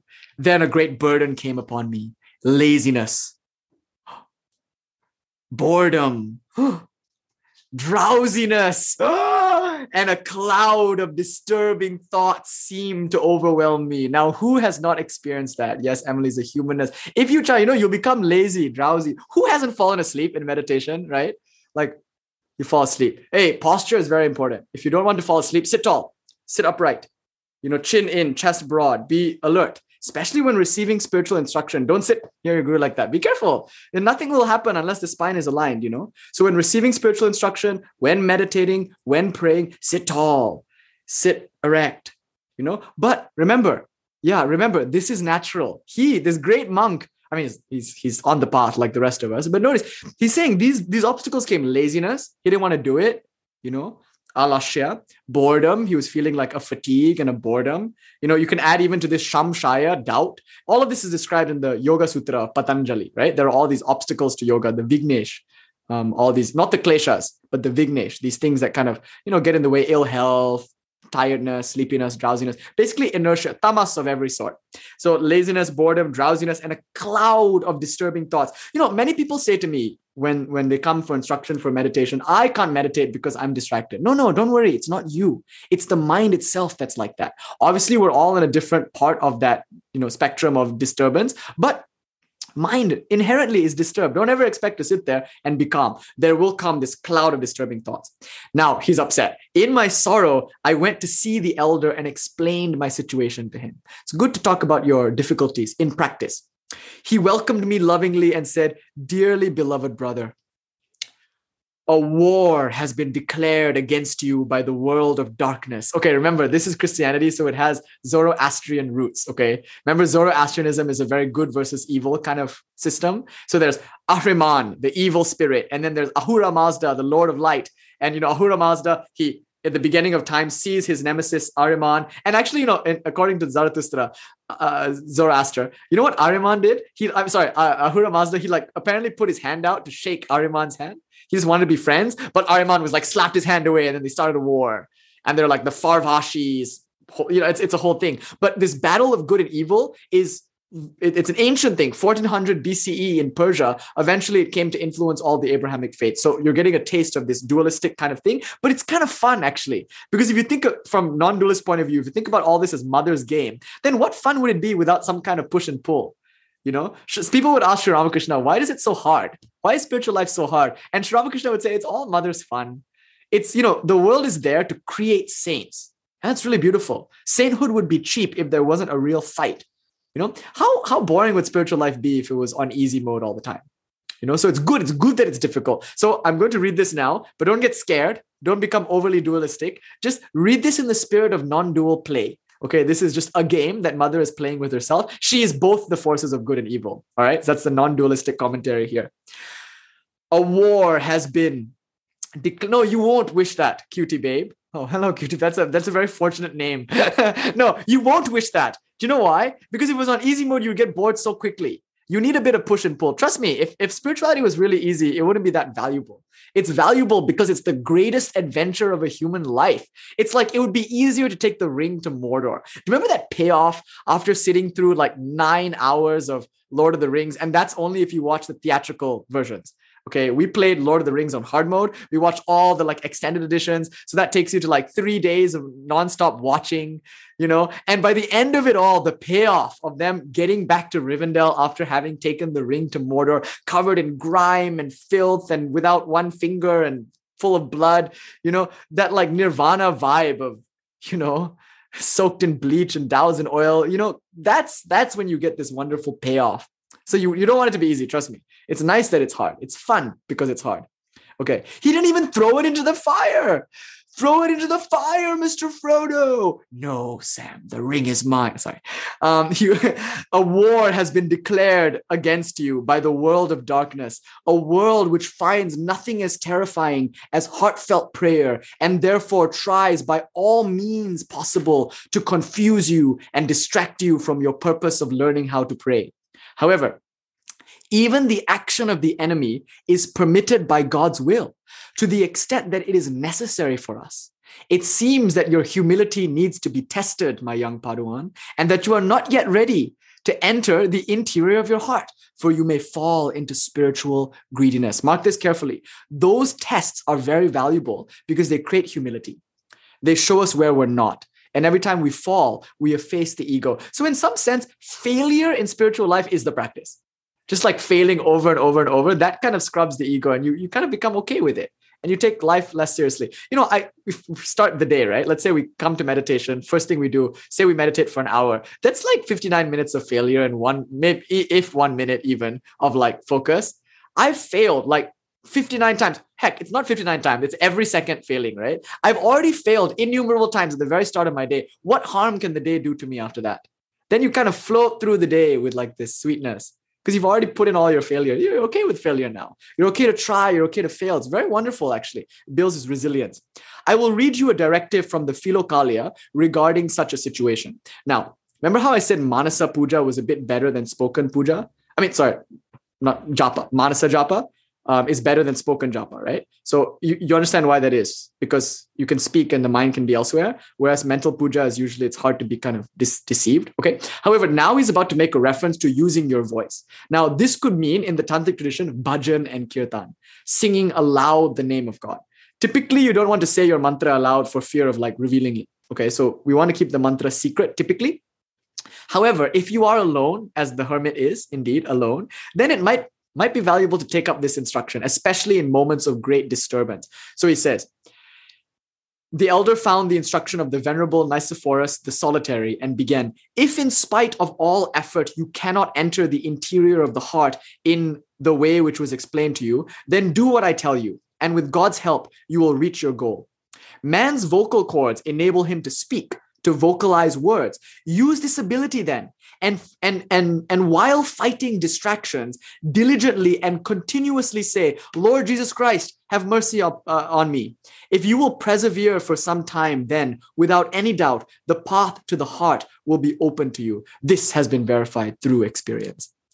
Of course, now we can talk about the Anahata Chakra and the path to the heart and the blooming of the 12-petal lotus, but let's not get into that. It's enough now to say the path of the heart will be opened if you use your voice. Sing the praises of God, chant the name of God loudly with the beaming face, chant aloud the name of God like that. So this might be a valuable strategy for you. Lord Jesus Christ, have mercy on me. So maybe you're fighting lust. Maybe you're fighting greed. Maybe you're fighting distraction. Cry out to God. Use your prayer. Lord Jesus Christ, have mercy upon me. Well, why do you feel shameful about being on your knees, wringing your hands and shouting the name of God? That's wonderful too. Jai Ma Kali, Om, Om, Hari Om Tat Sat, Hari Om Tat Sat. Why not? That's the Tamasic Bhakta. Sri Ramakrishna often says the Tamasic Bhakta will shout, reveal thyself to me, Hara, Hara, Vom, Vom. Like the Shaivas do that sometimes. So it's okay, be loud, be strong. Funnily, in a autobiography, Does the Noise in My Head Bother You? Steven Tyler's autobiography, the lead singer of Aerosmith. Second rock and roll reference. This is a long one. I'm taking my liberties, so we got two. So in that book, Steven Tyler, who, by the way, is like the Stephen Hawking of rock and roll, right? Love in an elevator. Okay, anyway. So he says in that book, he says, you have to talk tough to your demons. I was like, damn, that's good. You have to talk tough to your demons. So use your voice. And I think last week we spoke about that book, Talking Back, the monk's handbook for combating demons. So you can talk and say things aloud. So I think that's very valuable. This has been verified through experience. Okay. Do you hear what the Holy Fathers say about a case similar to yours? Asked the elder. Therefore, you ought to receive this exhortation with faith and say the Jesus prayer vocally as often as possible. Here is a rosary on which you can count. And in the beginning, say the prayer at least 3,000 times a day. Okay, so a guru gives you a mantra. A guru instructs you in practice. The guru also gives you a japa mala, a rosary, a garland of like beads, right? So it's I think it's a sign that someone has taken you on as a disciple often when they give you a rosary. So he's given him a rosary. Now look at this. He gave him preliminary instructions. So this was his neophyte phase, his probationary phase. Now that he's shown real zeal, real perseverance, now he's given him a discipline, a kind of structured course. So 3,000 times a day, how many hours is that? Does anybody want to guess? 3,000 times of japa recitation on a mala. How many hours a day of meditation is that? 3. In your call to arms, 3rd volume, how many hours of meditation are you told to do? 3. Notice this is kind of like the basic spiritual practice. 3 times a day, dawn, noon, dusk, or any other times, just make sure you're doing 3,000 repetitions. You don't have to count it 3,000. You just make sure you're meditating for 1 hour each time. Then it will ultimately come up to 3,000. So notice, he's been given a sadhana. This is not a beginner sadhana. If you're just starting, don't do this, okay? If you're just starting to meditate, you start to meditate 3 hours a day, please don't. Please don't. Please see me first and talk to me if you're just wanting to get started. This is an instruction for someone who's been meditating a while and has incrementally built up their practice to 3 hours a day. Do not think you will make genuine spiritual progress if you don't devote more than 3 hours a day to your practice every single day. Why? It would take that much anyway to learn an instrument, to learn a new language, right? If you wanted to learn a new language, you couldn't just pick up the guitar every now and then. You would never learn it, at least not to the level of proficiency you would need to jam with others. If you really want to learn an instrument, you have to work at it. You have to sit with it and really do it and do it regularly. So similarly, he's giving this man, now that the guru is giving this man a schedule. He's saying, here is a rosary on which you can count. And in the beginning, say the prayer at least 3,000 times a day. Now, this next instruction is very important. We'll say about it more next week. Do not add or take away from this number by yourself. Through this exercise, God will help you to achieve the ceaseless activity of the heart. Okay, be careful. If you suddenly increase the activity of your prayer, if you do more than you're told to do, reactions can come. So don't be overzealous either. Don't do less, don't do more. He's saying, do not add or take away from this number by yourself. So the guru tells you carefully what you should do, obey. Because there's a reason why the guru is prescribing that at that time. Even if you think you can do more. In my hubris, when I was younger, I would go to my guru and say, what? Only this many hours? No, I want more. I can do more. He said, Baba, you are running a marathon, not a sprint. And he had to pull me in. And I would say, why should I sleep? I want to be like Swami Brahmananda. I will stay up all night and do japa. Now I'm seeing it's all an act of ego. Like all that tapasya, I think on one level, my drive was ego. I will do it. I will sit up all night and meditate. I will get to God. And my guru very clearly forbade me. He said, you must get 7 hours of sleep a night. I was so upset. I was like, but I'm an am I not a real spiritual practitioner? What is sleep for me? The worldly sleep while the yogi is awake. And, in my hubris, I would say things like that. And then I would get very ill and then I wouldn't be able to do any job, like real japa, So it's important to pace yourself, to not do too much. Be careful of too much meditation also. But that's usually not instruction for most of us beginners. We should be told to meditate more. Anyway, do not add or take away from the number by yourself. Through this exercise, God will help you to achieve the ceaseless activity of the heart. I received this instruction joyfully. Return to my place and began faithfully and accurately as possible to carry out this directive of the elder. For 2 days, it was somewhat difficult. Then it became so easy and pleasant that when I was not saying the prayer, a need arose within me to say it. And I began to say it then with much greater ease than I had experienced in the beginning. I reported this to the elder, and he suggested that I repeat the prayer 6,000 times a day. So he's doubled his practice. In my opinion, a bit drastic, but they know what they're doing. Right? He doubled his practice. He said, be at peace and faithfully recite the assigned number of prayers. God will reward your efforts. For a whole week, I stayed alone in my hut and recited the Jesus prayer 6,000 times every day, neither worrying about anything nor paying attention to the distracting thoughts, no matter how severe they became. My main concern was to carry out the advice of my director as accurately as possible. And do you know what happened? I became so accustomed to the prayer that if for a short while I stopped reciting it, I felt as if I were missing something, as though I had lost something. When I would begin reciting the prayer again, I would immediately feel great joy and delight. If I happened to meet someone then, I did not feel like talking. My only desire was to be alone and to recite the prayer. I had become so accustomed to it in a week. I think sometimes we think this stuff takes longer than it does. Swami Vivekananda actually says you can be a perfected yogi in 6 months. He says that in Raja Yoga. He no doubt says if you work at it, he says it. Mark my word, you read it for yourself. He says in Raja Yoga that in 6 months you can be a perfected yogi if you work sincerely. And Swami Brahmananda would say, come back to me after 3 years. If nothing has happened, slap me. He was so sure. And Swami Brahmananda ji, Raja Maharaj, in his inimical way would say, the amount of stress and difficulty it takes to pass your final examination, with much less you can realize God. Who speaks like this except those who have realized God and understand how simple it is? Isn't that beautiful? Okay.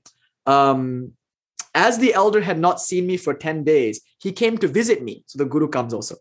Remember, he's so endrawn now. He's enjoying the prayer so much that he's not even going out of his house to see his guru. So the guru came. He listened as I gave him an account of my progress and then said, "You are now accustomed to the prayer. So continue with this good habit and strengthen it. Do not waste any time, but with the help of God, recite the prayer 12,000 times a day. Rise earlier, retire later, stay alone, and every 2 weeks come to me for direction." I did as the elder suggested, and on the first day, I barely completed the assigned number by late evening. At first, I felt tired in reciting the prayer constantly. My tongue seemed numb and my jaw was tight. There was both a pleasant sensation and a slight pain in the roof of my mouth. My left thumb, with which I counted the beads, was sore, and there was an inflammation in my wrist extending to the elbow, which produced a pleasant sensation. Those who have done a lot of japa know exactly what this is. It's painful, but because you're in such an absorbed state, it's like a pleasant throbbing. Do you know, like after a deep meditation, when you stretch out your crossed legs, it's like, oh, but why do I like this? Right? That's weird. Anyway, so all this seemed to attract and compel me to greater accomplishment. And I spent 5 days faithfully reciting 12,000 prayers a day, experiencing both joy and longing for prayer. So this is really advanced. So this is like 12 hours a day about, right? It's really advanced practice. Once early, I don't recommend it for most of us now. Once early in the morning, the prayer seemed to awaken me. I got up, ready to read my morning prayers, but my tongue had difficulty in formulating the words, and I was overwhelmed with the desire to recite the Jesus prayer. Meaning, rituals have fallen away from him. The japa prayer, the japa itself had replaced all other prayers. Sri Ramakrishna says, everything falls off of you once you get this state of joy, this inner, okay, let's go on. And when I started it, it became so easy and delightful that my tongue and lips seemed to do it by themselves. I was joyful the whole day and seemed oblivious to everything else. I seemed to be in another world, and with great ease, I recited 12,000 prayers by early evening. I would have liked to continue, but I could not go against the directions of the elder. For some days, I continued in this manner, joyfully and lovingly calling on the name of Jesus. Right? Such Chaitanya Mahaprabhu vibes. This is Gauranga, right? Okay, but notice he wanted to do more, but he didn't because he wanted to obey his guru. Then I went to see the elder and told him everything in detail. He listened to me and then said, "Jai Ma Kali, glory be to God that now you have both a longing for the prayer and that the recitation of it comes so easily. This is a natural result of discipline and frequent practice, which can be compared to a wheel of a machine that has been given a push and then the machine works by itself." Sri Ramakrishna says there's no need to fan your face when the southern Malaya breeze is blowing. Then the wheel needs only to be oiled and nudged for the machine to keep working. Do you see what excellent gifts the lover of mankind has endowed even the sensual nature of man? Your own experience testifies to the kind of feelings which can be experienced without extraordinary grace, even in impure and sinful souls.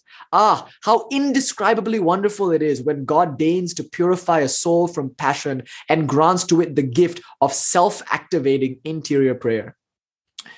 This condition is difficult to imagine, and the revelation of this secret prayer is a foretaste of heavenly bliss while the soul is still here on earth. Only the simple and loving hearts who are earnestly seeking God are found worthy of this. Now, you may recite the prayer as many times as you wish. Call in the name of Jesus all your waking moments without counting and humbly resign yourself to God's will, expecting help from him. I believe that he will direct your path and will not forsake you. Now, at this point, the inner mind itself becomes the guru.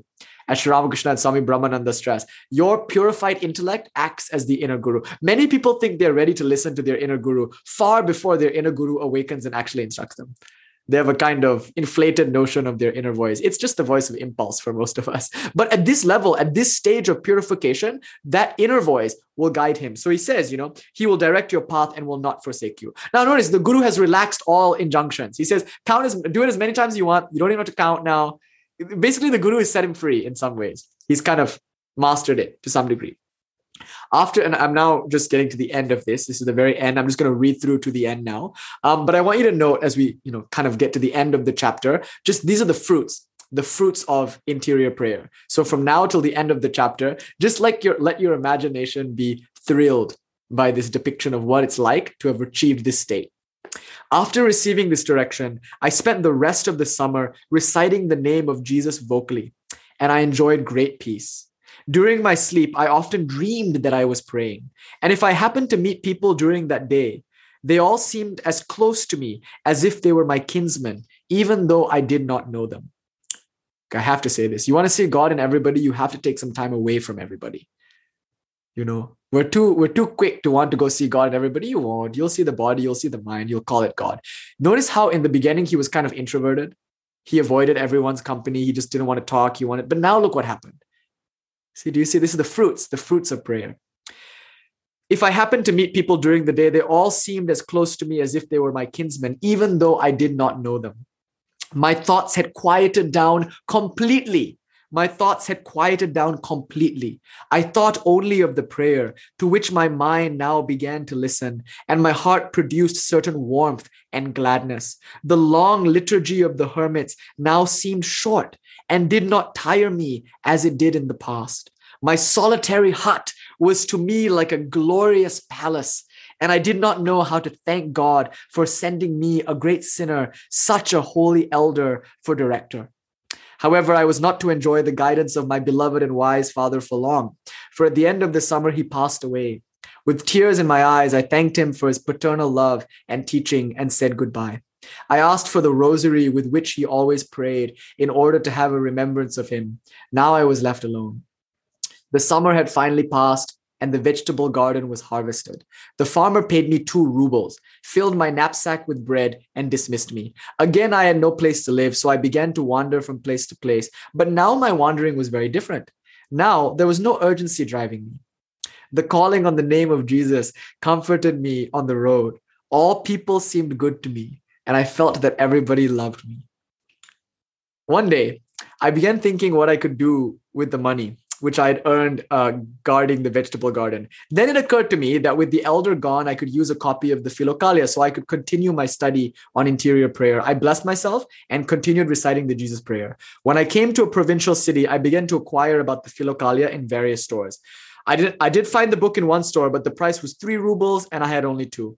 I tried to make a bargain, but the salesman would not change the price. In the end, he said to me, go to that church over there and ask the sexton. He has an old copy and perhaps he will sell it to you for 2 rubles. So I succeeded in getting an old and battered copy and I was happy. I repaired it somehow. I sewed a cloth around the cover and placed the book in my knapsack. The proper use of money is in sadhana.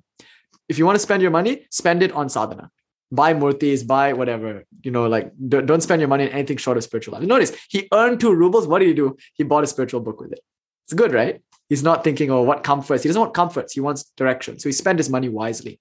So now I walk and say the Jesus prayer without ceasing. And it is more precious and sweet to me than anything else in the world. Sometimes I walk 70 or more verses a day and I do not get tired. I am only conscious of praying. When the cold air chills me, I began saying the prayer with greater intensity and I warm up. When hunger begins to overcome me, I began saying the name of Jesus Christ more frequently and I forget that I wanted to eat. When I become sick and feel rheumatic pain in my back and legs, I pay greater attention to the prayer and I do not feel the pain. When someone offends me, I remember how sweet the Jesus prayer is, and the offense and anger disappear, and I forget everything. I walk in a semi-conscious state, bhava, without worries, interests, and temptations. My only desire and attraction is for solitude and ceaseless recitation of the Jesus prayer. This makes me happy. God knows what this is all about. Certainly, all this is on the sensual level, or as the elder said, it is natural and artificial result of habit. I am not yet ready to make the interior prayer of the heart my own, because I am ignorant and unworthy. I wait for God's good time, and I trust in the prayers of my diseased spiritual father. Glory be to God, that even though I have not attained the ceaseless self-activating prayer of the heart, I now clearly understand what the meaning of the words of the apostle is. Pray constantly. And the final and most important thing that I have to say to you is this. Go forward. Sri Ramakrishna would time and time again say, don't stop here and think this is it. There's more. There's always more to discover in spiritual life. Woe be to the fool who thinks they're awakened and done. Right? Woe be to he who has watched however many YouTube lectures or read however many books and now thinks he's a Brahmagyani and doesn't need practice. Woe be to him who has tasted but a drop of water and calls it the ocean. Woe be to him who has walked a narrow road and called it the king's highway. Woe be to him who walked into a hut and called it the palatial chambers of the mansion of the mirth that is spiritual life. Never act as if you've achieved everything. So notice, even after such an advanced achievement, this wonderful man is saying, but there's more to discover. And so begins the rest of the book. That was only chapter 1. So how did I do? You think I can do audiobooks now? No, I'm kidding. Obviously, I can't. Obviously, I can't do audiobooks because obviously I can't get through a sentence without. So here we go. This is The Way of a Pilgrim. This lecture brought to you by, this is The Way of a Pilgrim. And we just read the first chapter of it. I invite you to read the rest of the book and maybe even the sequel, The Pilgrim Continues on His Way or whatever. Now, this book is about the spiritual journey. And there's, right? It felt like the end, but it's not. There's so much more. He's so much left to discover in that book. Now, another thing I want to leave you with is this Japa Yoga book, a comprehensive treatise on Mantra Shastra. So this book is by Swami Shivananda Saraswati of the Divine Life Society. It's a very Ramakrishna-inspired movement. And Swami Shivananda Saraswati himself is like, he channels Sri Ramakrishna. He refers to him often. In fact, the book is dedicated to him. And beautifully, he just puts it all on the table for you. What Japa Yoga is. This is a good book. Now, in the appendix, you're going to find some really cool things. So in the appendix, there are things like, the essence of Japa Yoga. There's a poem. There's this thing called Sadhana Tattva, or the science of 7 cultures for quick evolution of the human soul. I also really like this 20 hints on meditation that appears in page 158 of my copy. So this is the appendix of Swami Shivananda Saraswati's Japa Yoga. So I was going to read them to you. I don't think I will, just to close off this lecture, but I just want you to know that those resources are there. So when it comes to Japa Yoga, of course, the Gospel of Sri Ramakrishna over and over will extol the virtues of Japa. You can look at Japa Yoga for like a detailed instruction as to how to do Japa. Also, the cool thing is this book is full of mantras. Obviously the best thing is for you to do is to get like mantra diksha. Then there are all these mantras. Don't get scared. These are in Devanagari, which I really appreciate because then you'll know how to pronounce them. For those of you who read Devanagari, there's a whole bunch of Devanagari mantras in here, right? But then for those who don't read Devanagari, just like skip ahead. And then there's all these, look, they tell you it's like, if you want a Durga Gayatri, here's the Durga Gayatri. I don't know if you can see that, but like that. So they tell you all the different mantras. And then interestingly, there's a transliteration also. So after all the Sanskrit, there's all these transliterations. So, this is a cool book. If you don't have a guru now and you want to start Japa Yoga, it's fine. Just pick up a mantra from Japa Yoga, whichever one appeals to you, whichever, is ascribed to your favorite deity, and then just follow the instructions, right? You'll find detailed instructions in the Call to Arms, Volume 3 in the Discord. Now, I hope that this discussion together will inspire you to take up earnest and genuine spiritual practice. I hope you're inspired by how easy and straightforward it is, and how all you need to do is show up 3 times a day, ideally for an hour each time, if not maybe 30 minutes each time. Just do the japa, do the recitation. Plenty of instructions will be there for you in the How to Meditate Call to Arms part of the Discord. Now, I really hope you'll check in. I'm so happy to see Jess there and Beth there. And, Paulina is really she's putting us all to shame. Paulina does daily check-ins, which I really love. I do them in 3-day chunks. I'm like, no, I got to get on the Paulina. Tara is back. Tarama has come back to the check-ins. So the check-in is a really good space because you'll see other people practicing, and you don't have to, but it's nice. It's nice to log your practice. As you'll see at the back of Japa Yoga, it's good to keep a spiritual diary of your practice to see how it's increasing over time or etc. Now, it's not linear. You will backslide. It's a spiral. So don't worry if you're not linearly progressing, but you should address that if it does come up. Now, hopefully all the resources are there for you. Okay. That's the How to Meditate thing. There's the check-in. There's the Call to Arms stuff. There's this discussion. I hope by now, by the end of the discussion, we all feel ready, right? To practice spirituality. So I hope that we were as clear as we could be by Mother's grace. Let's just now close with some 4 or so minutes of japa meditation. So as we kind of guided, right? So a little japa meditation. Okay. So come and take your seat. Now, importantly, sit up tall with the spine erect. However you're sitting is fine. It doesn't have to be cross-legged or anything. You can be in a chair. But just see to it that the spine is floating freely, that you're sitting up tall, and that you feel alert and poised. Then start to relax the base of the neck, soften the tongue into the bed of the mouth, relax your hands on your knees or palms, relax the inner groin muscles, relax the feet. And finally, if you feel comfortable doing so, you can close your eyes and softly tuck the chin, bowing the face ever so slightly as if to drop the mind down into the heart. Start to become aware of your heart space in the very middle of your being. So this isn't the chest, nor is it the patch of skin between the shoulder blades. It's in between those 2 points. Think of it as in the center of the spine if you want.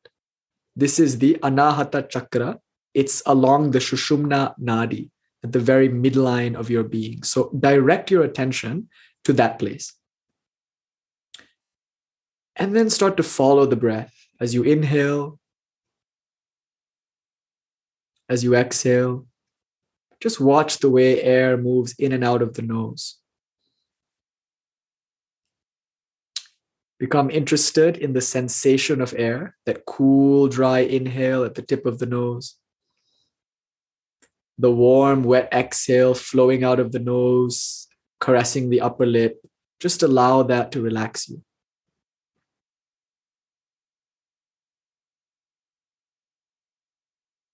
After a few moments, you'll notice the breath becoming more drawn out, richer, fuller. This is very natural as you relax the face and jaw, as you settle into your seat and into your practice. As you arrive here in this moment, the breath of its own accord becomes relaxed, deep, and rhythmic.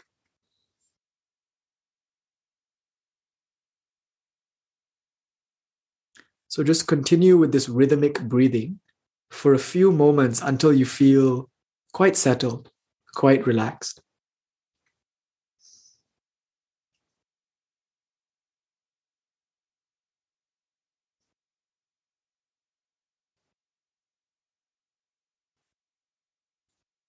Taking deep rhythmic breaths and resting in the spaces between the breaths. Eventually, start to visualize there in the very center of your being a lotus flower or a rose or any other flower of your choice. It can be any color you want it to be. See that flower as clearly as you can in your mind's eye.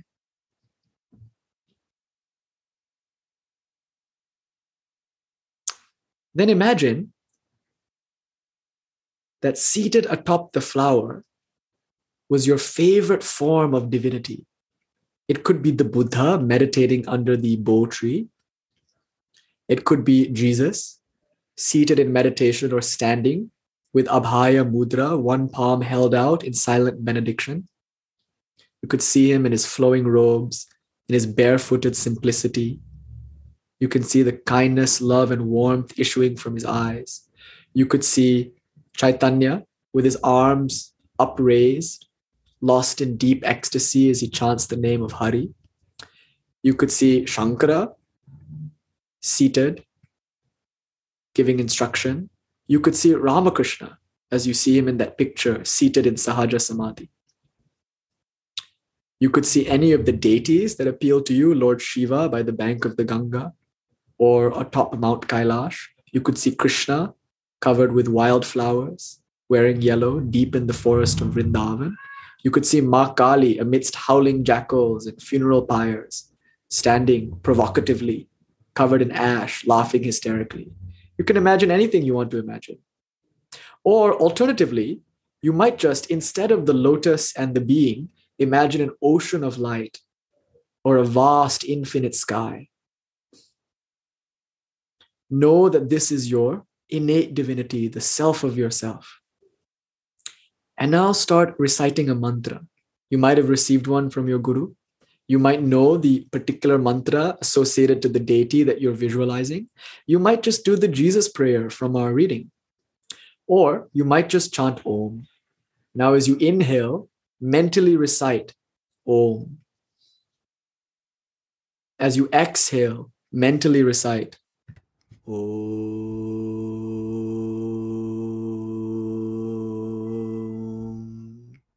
Inhaling Om.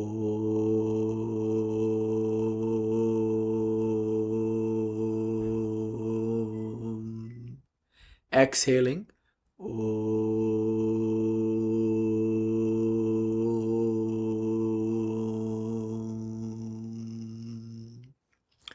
And just like that, keep inhaling and exhaling the inner recitation of the mantra. Feel its abiding presence, its sanctity, its sacredness, and continue directing your mind to the heart as if you were outside looking in. See that ocean of infinite splendor or that deity seated atop the lotus as the self of yourself, the indwelling essence of your being. And for just a moment, let's sit in silence and savor that.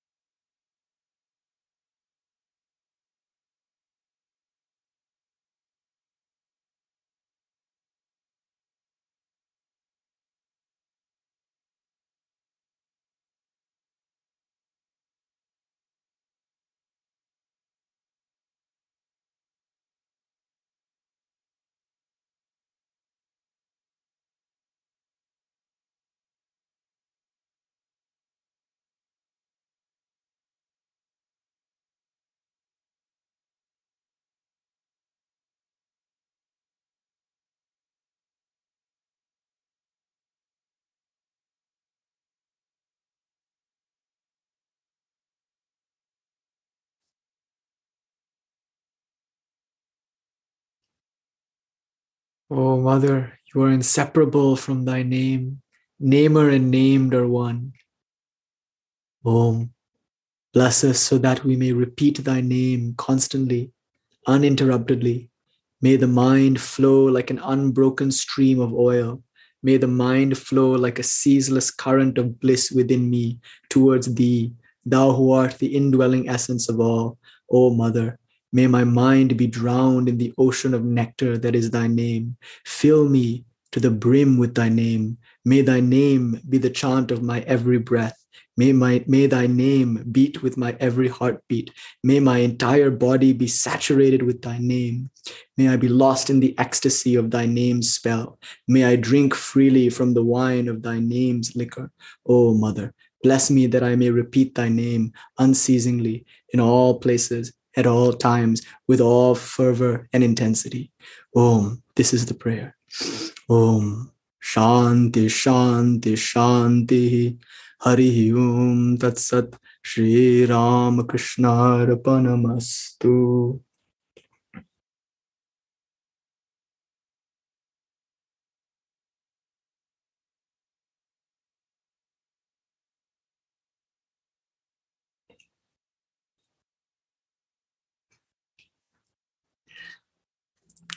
Thank you all. Thank you for enduring the 2-hour lecture. I just had to say what I had to say, okay? And I'm sorry, but thank you. Thank you for bearing with me.